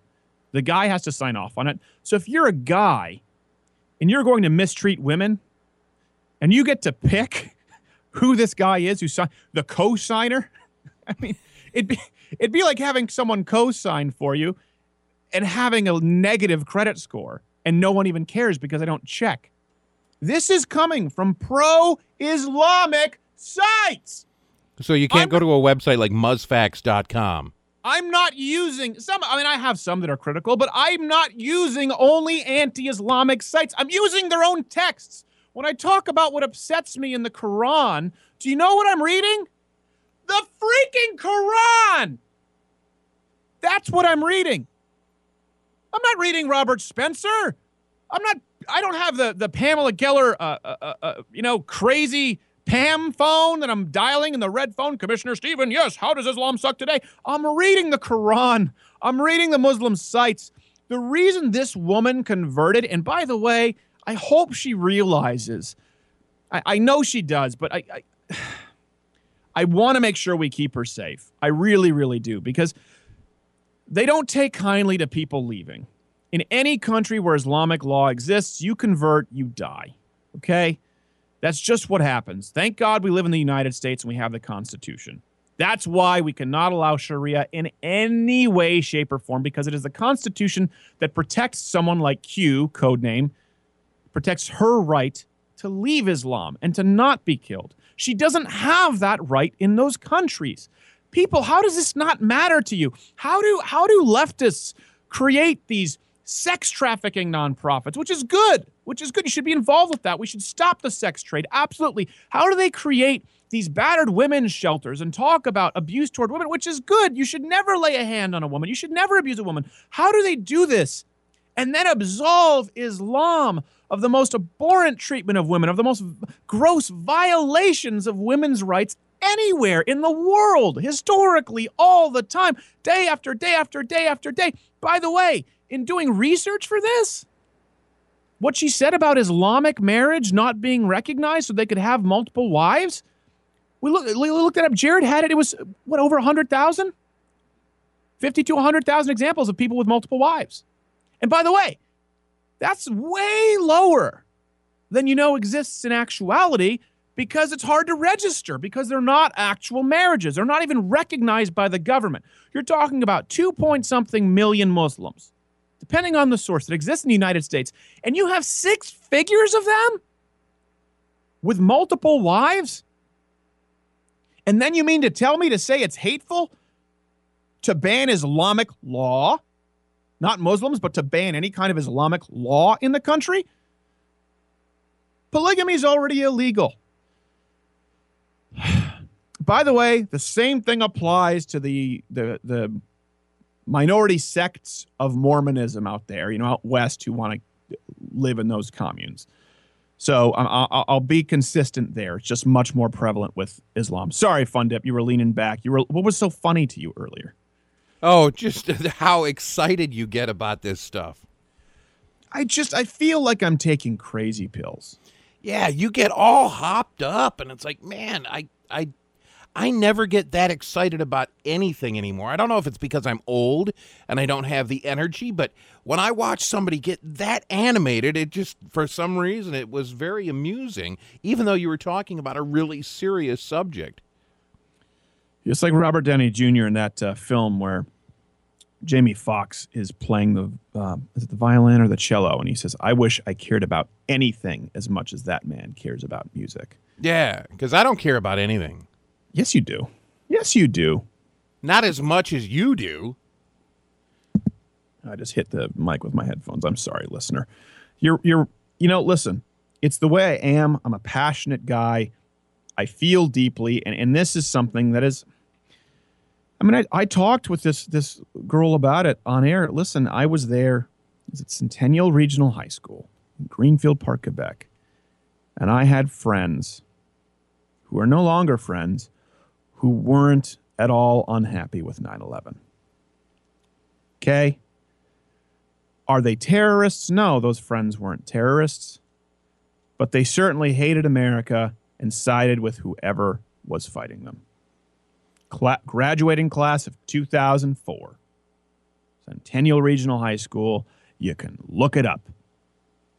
And that shaped my worldview. Man. Do we need to take a break and then come back before the half hour? Did we not take our minute? Oh, yeah, gosh, it's 8:20. I got so wound up about it. I just, that's what woman beating, gay killing, anti-Christian, anti-free speech Islam does to me. Louder with Crowder. Stay tuned.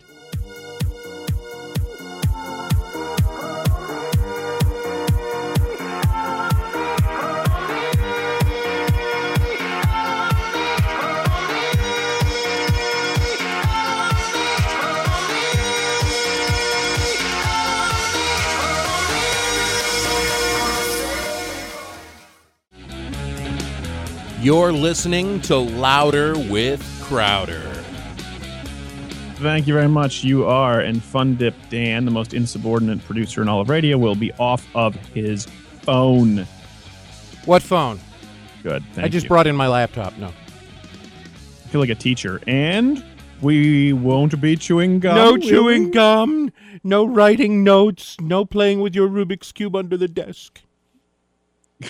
No, that's not a euphemism. The Rubik's Cube was the Asian kid. I'm working on trying to figure that thing out. I've been trying to figure it out since the 80s.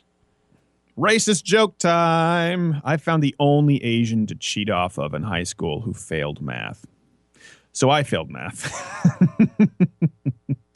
Was it Dave Kim? No, his name was Kevin Ip. His name was Kevin. Actually, and Kevin Ip was a great guy. You know what? I feel bad saying, well, I shouldn't say his name, but actually he was a great guy. He's a little bit nutty, though. I mean, his parents were from China. Had only been there a couple of years. I think he was actually born in China, and he was partially deaf. So he didn't speak English very well. And we'll go back to debunking all these myths of Islam. By the way, we'll come back with a number of London Muslims who support ISIS. So I want you to tweet me at @SCrowder. Tweet me at @SCrowder what you think that number is. Guess what percentage of Muslims in London support ISIS. We'll get you that after the break. So we had Kevin Ip, and he was partially deaf. And I remember he was full on Chinese. He would come in with the weird food, and his lunchbox always smelled bizarre, and his house was like in a community that was entirely Chinese when I went to go visit him. And he had the what they call the tiger mom. I mean, they did hours of homework.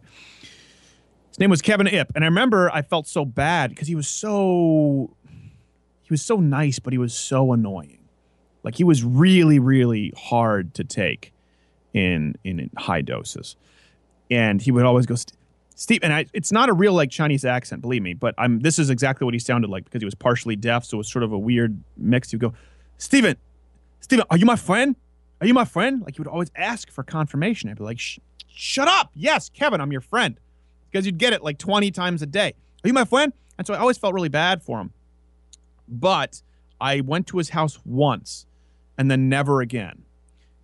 And the reason was, for me growing up, I mean, I was a film kid, right? So all my friends, and that's kind of what we did. We went to the movies.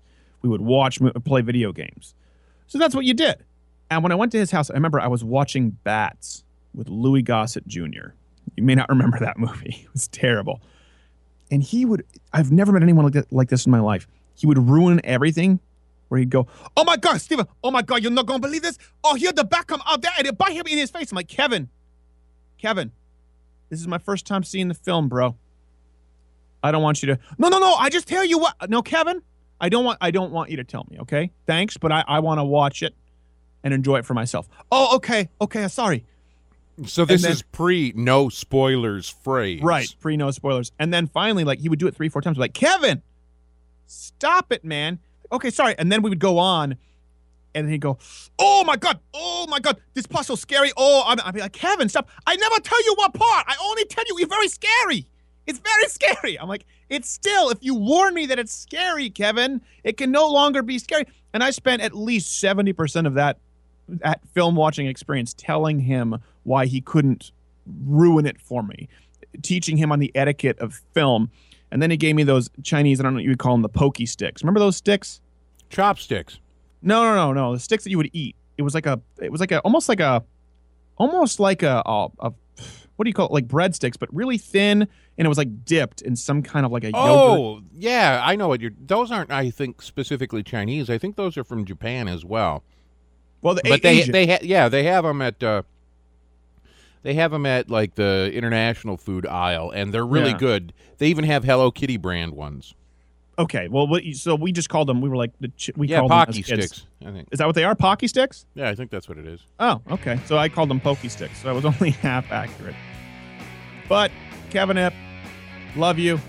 Sorry, I haven't spoken to you in years, but I'm hoping that you're doing really well now with a smoking hot wife, and hopefully you treat her better than Muslims treat their wives. I know we have some Muslim friends from Centennial who are married, and they're beating the crap out of those broads. Louder with Crowder after the break. Hey, this is Steven Crowder with Louder with Crowder to tell you about one of my favorite sites on the web, AR-15.com. I know you hear AR-15 say, isn't that the scary black rifle? It is, but AR-15.com is actually the best website if you want a community from which to learn about how to care for your gun, gun safety, where to find concealed permits, courses, as well as the best online gun store in the business. I'm talking ammo, accessories, upgrades. All of it can be found at AR-15.com. That's AR-15.com.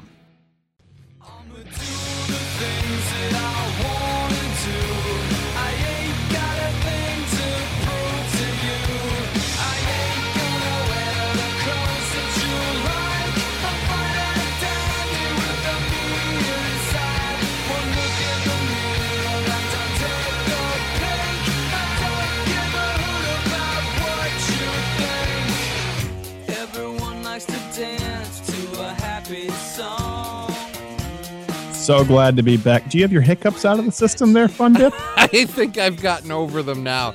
I had one really big hiccup while I'm trying to read the traffic.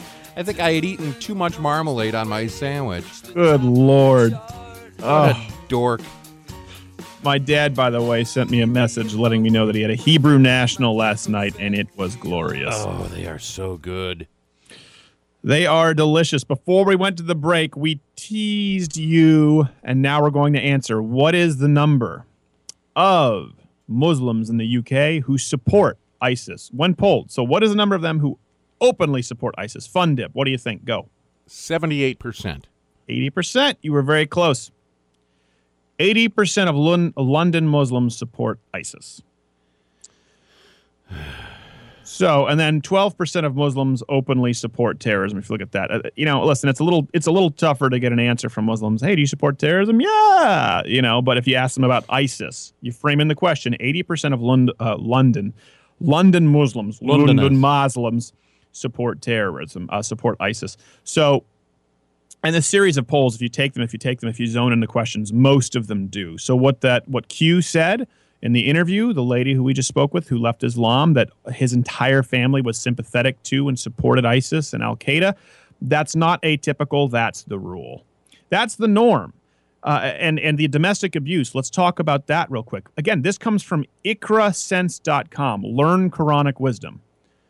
So this is a Muslim site, okay? So they're going to try and pick the most favorable statistics. And this site says that there is a problem with Muslim women in America. 20% of them are abused.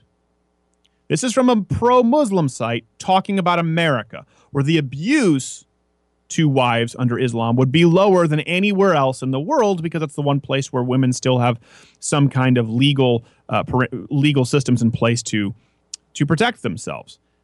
And they say 20%. Again, those numbers are always higher than reported, particularly with Muslim domestic abuse, because what happens if you try and come forward, you're gone. You never speak again. You're never seen again. Your kids are taken from you. And even those people, the pro-Muslim apologists, are saying it's not as widespread. This is, again, ikrasense.com, Learn Quranic Wisdom. They're trying to say it's not as big of a problem as it's blown. It's only 20% of American women who receive domestic abuse. Not to mention emotional abuse. And by the way, they don't consider, this is a Muslim site, so they wouldn't consider, hey, you're not allowed to go outside unless you get permission. You're not allowed to work. You're not allowed to have friends. They wouldn't consider that abuse. So they're talking about, when they say 20% of Muslim American women's, they're talking about swatting your broad. That's what they're talking about. And it's higher than 20%. So we have more numbers here to get to. Let's see. We've got so many numbers. Oh gosh, the form of abuse that women's endure, form of abuses that women endure in Islam. Okay, UK. She was talking about, right, how most Islamic marriages aren't recognized. She said, no, they're not recognized so they can get several wives. And so there would be no stats on it. Again, I use the UK because it's the one example where obviously there's a huge Muslim population, and because of political correctness, because of multiculturalism, it's the closest thing you could have to what leftists want in America, right? It wouldn't be fair to apply Islamic country results to the United States because they're horrible places. They are every single one of them is horrible places, are horrible places, Islamic countries, and the laws would never fly here. But liberals in the United States are pretty dang close to the same leftists in Europe. So the UK is a great example. Fundip, let me ask you, guess, get off your phone and guess, how many marriages in the UK do you think, how many Muslim marriages do you think are recognized officially? Officially recognized? By by the government? Yeah. 40% maybe? 25. 75% of Muslim marriages in the UK are not legally recognized. They happen under Islam. They don't get any kind of tax break or anything like that? It happens under Islamic law. So, do you have any idea as to the ramifications to what that happens when there's no official recognition of marriage? There's no protection to the woman. We have child support laws, we have divorce laws, we have civil courts. None of that can apply. You have to leave it to the Islamic courts, to the Sharia courts. And those are courts that say women have to have multiple witnesses to prove a rape. that women have no right to divorce their husband. The husband can leave her and not pay her if he says divorce, divorce, divorce 3 times. And because there's no legal recognition, it has to go to the Muslim Sharia courts, and all of that is permissible. And this is why it is imperative that the U.S. allow gay people to marry each other legally, so that there are protections for the two individuals, so that there are rights for the two individuals. You got to stand up for marriage. Well, I would say the collectively. exact opposite. I would say the exact opposite, in the sense that this is an argument against the libertarian argument that the government should not be involved in recognizing marriage at all. That why is the government involved at all? It should just be up to churches or institutions. Well, you can't have that. You can't have that with this. You can't have it in the face of Islam, because then everyone recognizes marriage differently. They have different laws. These women who are married under Islamic law are not protected under the same kinds of laws as a woman who is legally married. When you have women who say, well, I'm living with my boyfriend and it's the same thing. It's just the same thing. It's just marriage is a piece of paper. No, it's not.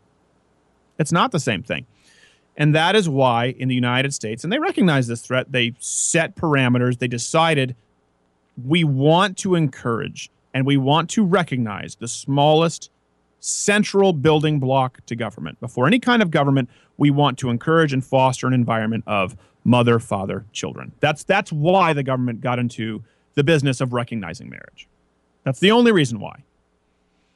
So, if we want to change that, fine. But that's the only reason the government recognizes marriages. Why can't it recognize mother children or father children? Well, it hasn't, and the reason they don't, we don't have enough stats on that yet. The reason they don't is because every single statistic we have available and every single historical example we have available says that a society does better and children thrive when there is a mother, a father in the household for children. And that was, again, recognized during a time when we wanted to go forward and populate not planet Earth, but America. They wanted to encourage that, and they wanted to make sure it wasn't people just going around screwing, in the brothels and just random kids. They wanted to make sure it was, hey, mommy, daddy, children, we're going to make it easier on you if you go forward and you create the central nuclear family as the building block for the American way of life.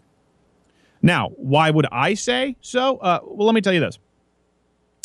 I don't believe, and that's now we get into the whole transgender issue too, and everything is blurred. I don't believe, this is just me personally, Fundip, I do not believe that men and women are fundamentally interchangeable. I don't believe it. I believe they're different. That's why it's not the same as interracial marriage. It's not the same as intercultural marriage, Islam notwithstanding, a Polish person and an Irish person. I believe that a black mother can provide anything to a child that a white mother can. I do not believe that a man can provide anything to a child that a mom can.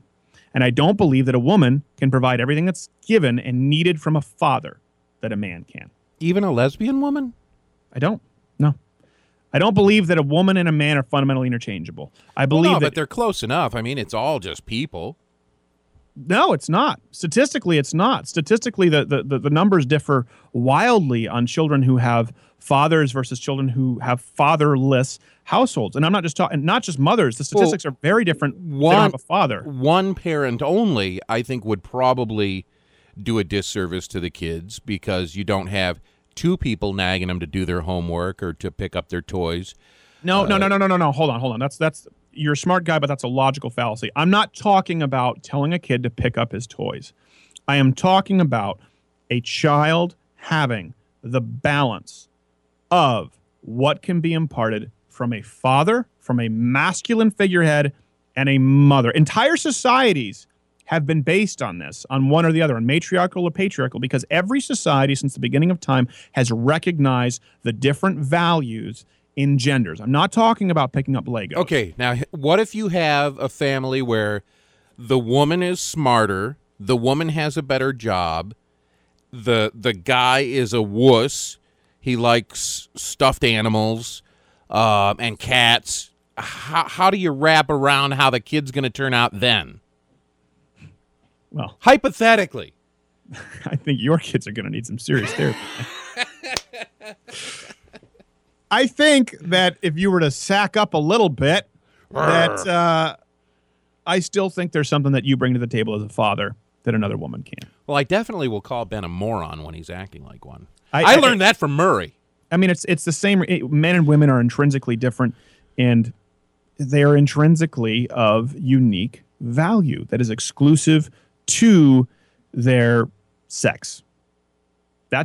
Listen, that's my opinion, okay? Now, the government recognized that and said, this is why this is an important building block to the American way of life. That's what they wanted to be at the center of the United States. Now, I'll give you this. We don't have enough data on long-term studies on same-sex couples versus husband and wife couples with their children, how they turn out. We have a lot of data, empirical data, that proves that single-parent households are not. As a matter of fact, the single greatest indicator we have right now, the number one indicator to a child's success, whether he goes to school, whether he finishes school, whether he does drugs or not, whether he has behavioral disorders, whether he graduates college, whether he gets a job, whether he ends up in prison, the single biggest determining factor is, does he have a mommy and a daddy? And very important, are they still together? And in particular, is daddy around? Those are the statistically biggest, they're the biggest indicators we have of a child's success. It's not, did we give them a better school? It's not, did we teach them tolerance? It's not, did we provide enough social programs? Did we provide enough extracurricular activities? That is the biggest indicator of a child's success. So even if the dad's a total dork, this hypothetical dad is still good for the kid. Yes. Outstanding.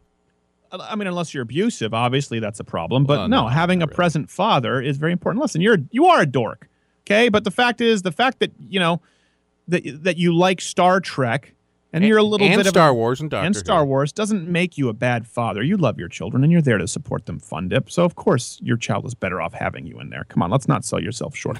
Anyway, this is coming off the fact that Muslim marriages are not, 75% of Muslim marriages are not recognized in the UK. They can have multiple marriages. They can abuse their wives. It's very, very common. Women are not allowed to leave the home. A man can divorce her with 3 words: divorce, divorce, divorce. A lot of these women are tricked into conversion and then suffer abuse. All of these things are here in front of me right now. And we will have this up at louderwithcrowder.com.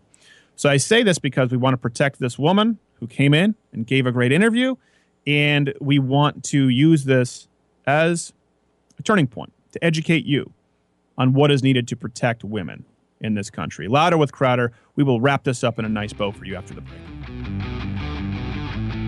You're listening to Louder with Crowder.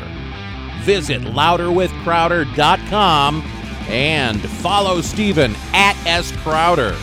Follow Fundip at FundipDan.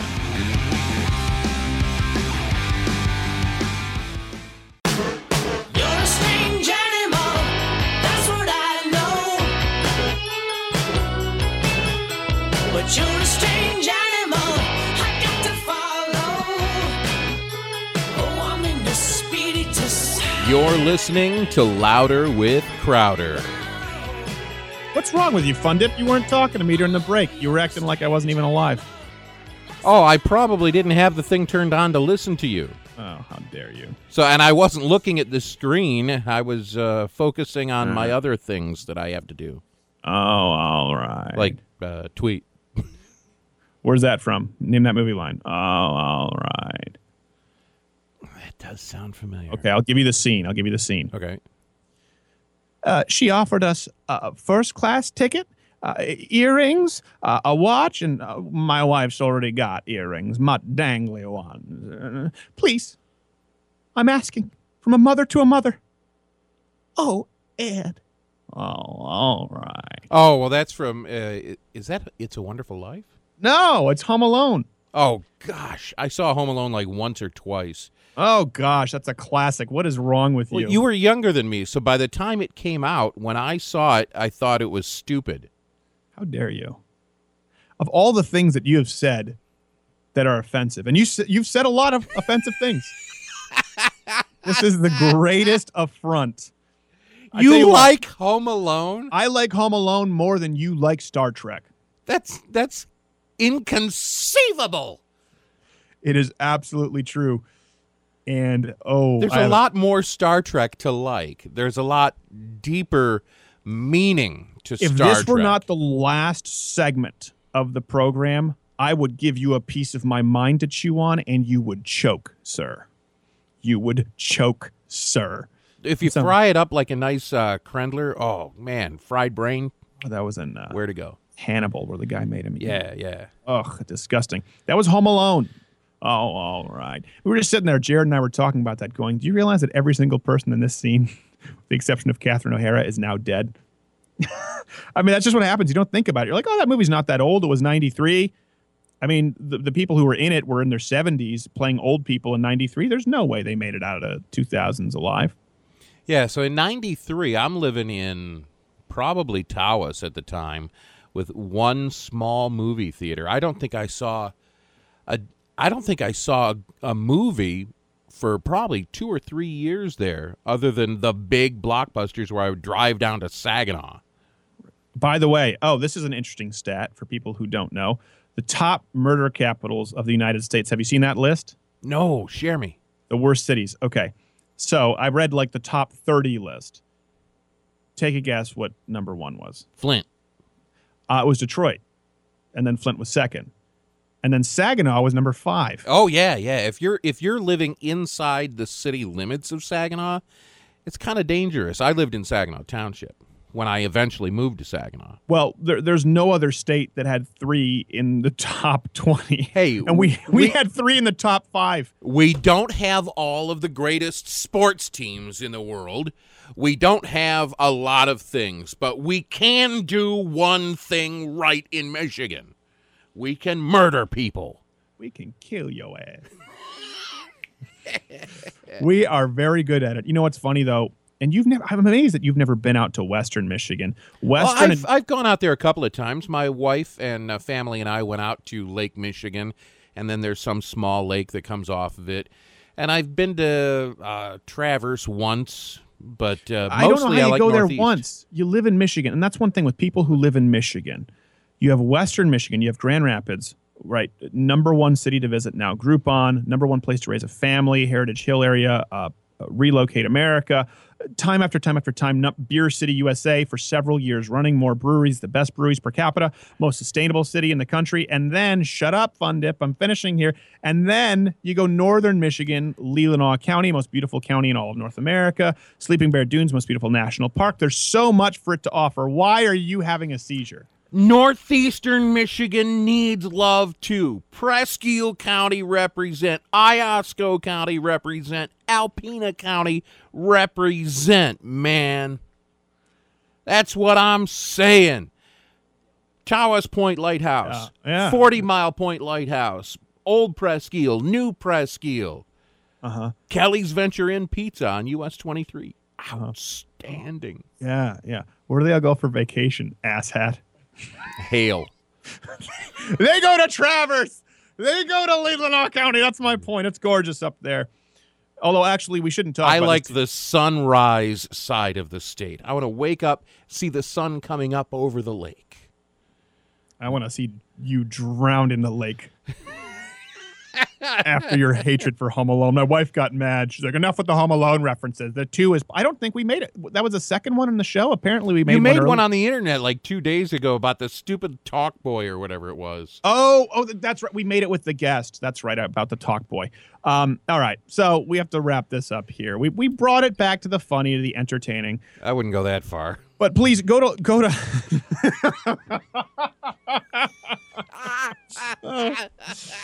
No wonder everyone who's approached us about syndication demands control.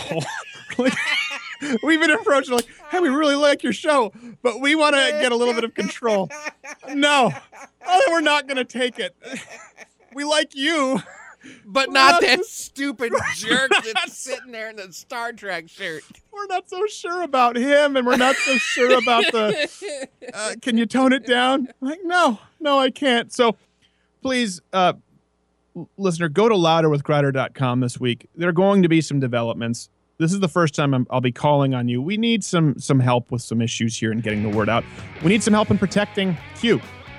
We're going to be following up with her and seeing how she's doing. She's currently in the process of leaving Islam, and Muslims don't take kindly to that. There is going to be a very serious target, and there is, and it's mounting and it's growing. And you need to understand something. I want to leave you with this. When people talk about Muslims, about radicalism, about terrorists, for every terrorist blowing someone up, there's 5, 6, 7, 20 husbands abusing their wives in the UK, here, are supporting ISIS. There are people who support the prosecution and the death of those who draw Muhammad. This woman who married into a family where she was not allowed to work, she was not allowed to leave the house, she was abused. She's an American woman who converted to Islam. This is the Americanized intermarrying family, and his entire family supported ISIS. It's important that you remember this. Remember her example, because that is the face of moderate Islam, and we are going to fight it. Please go to louderwithcrowder.com. Help us. See you next week.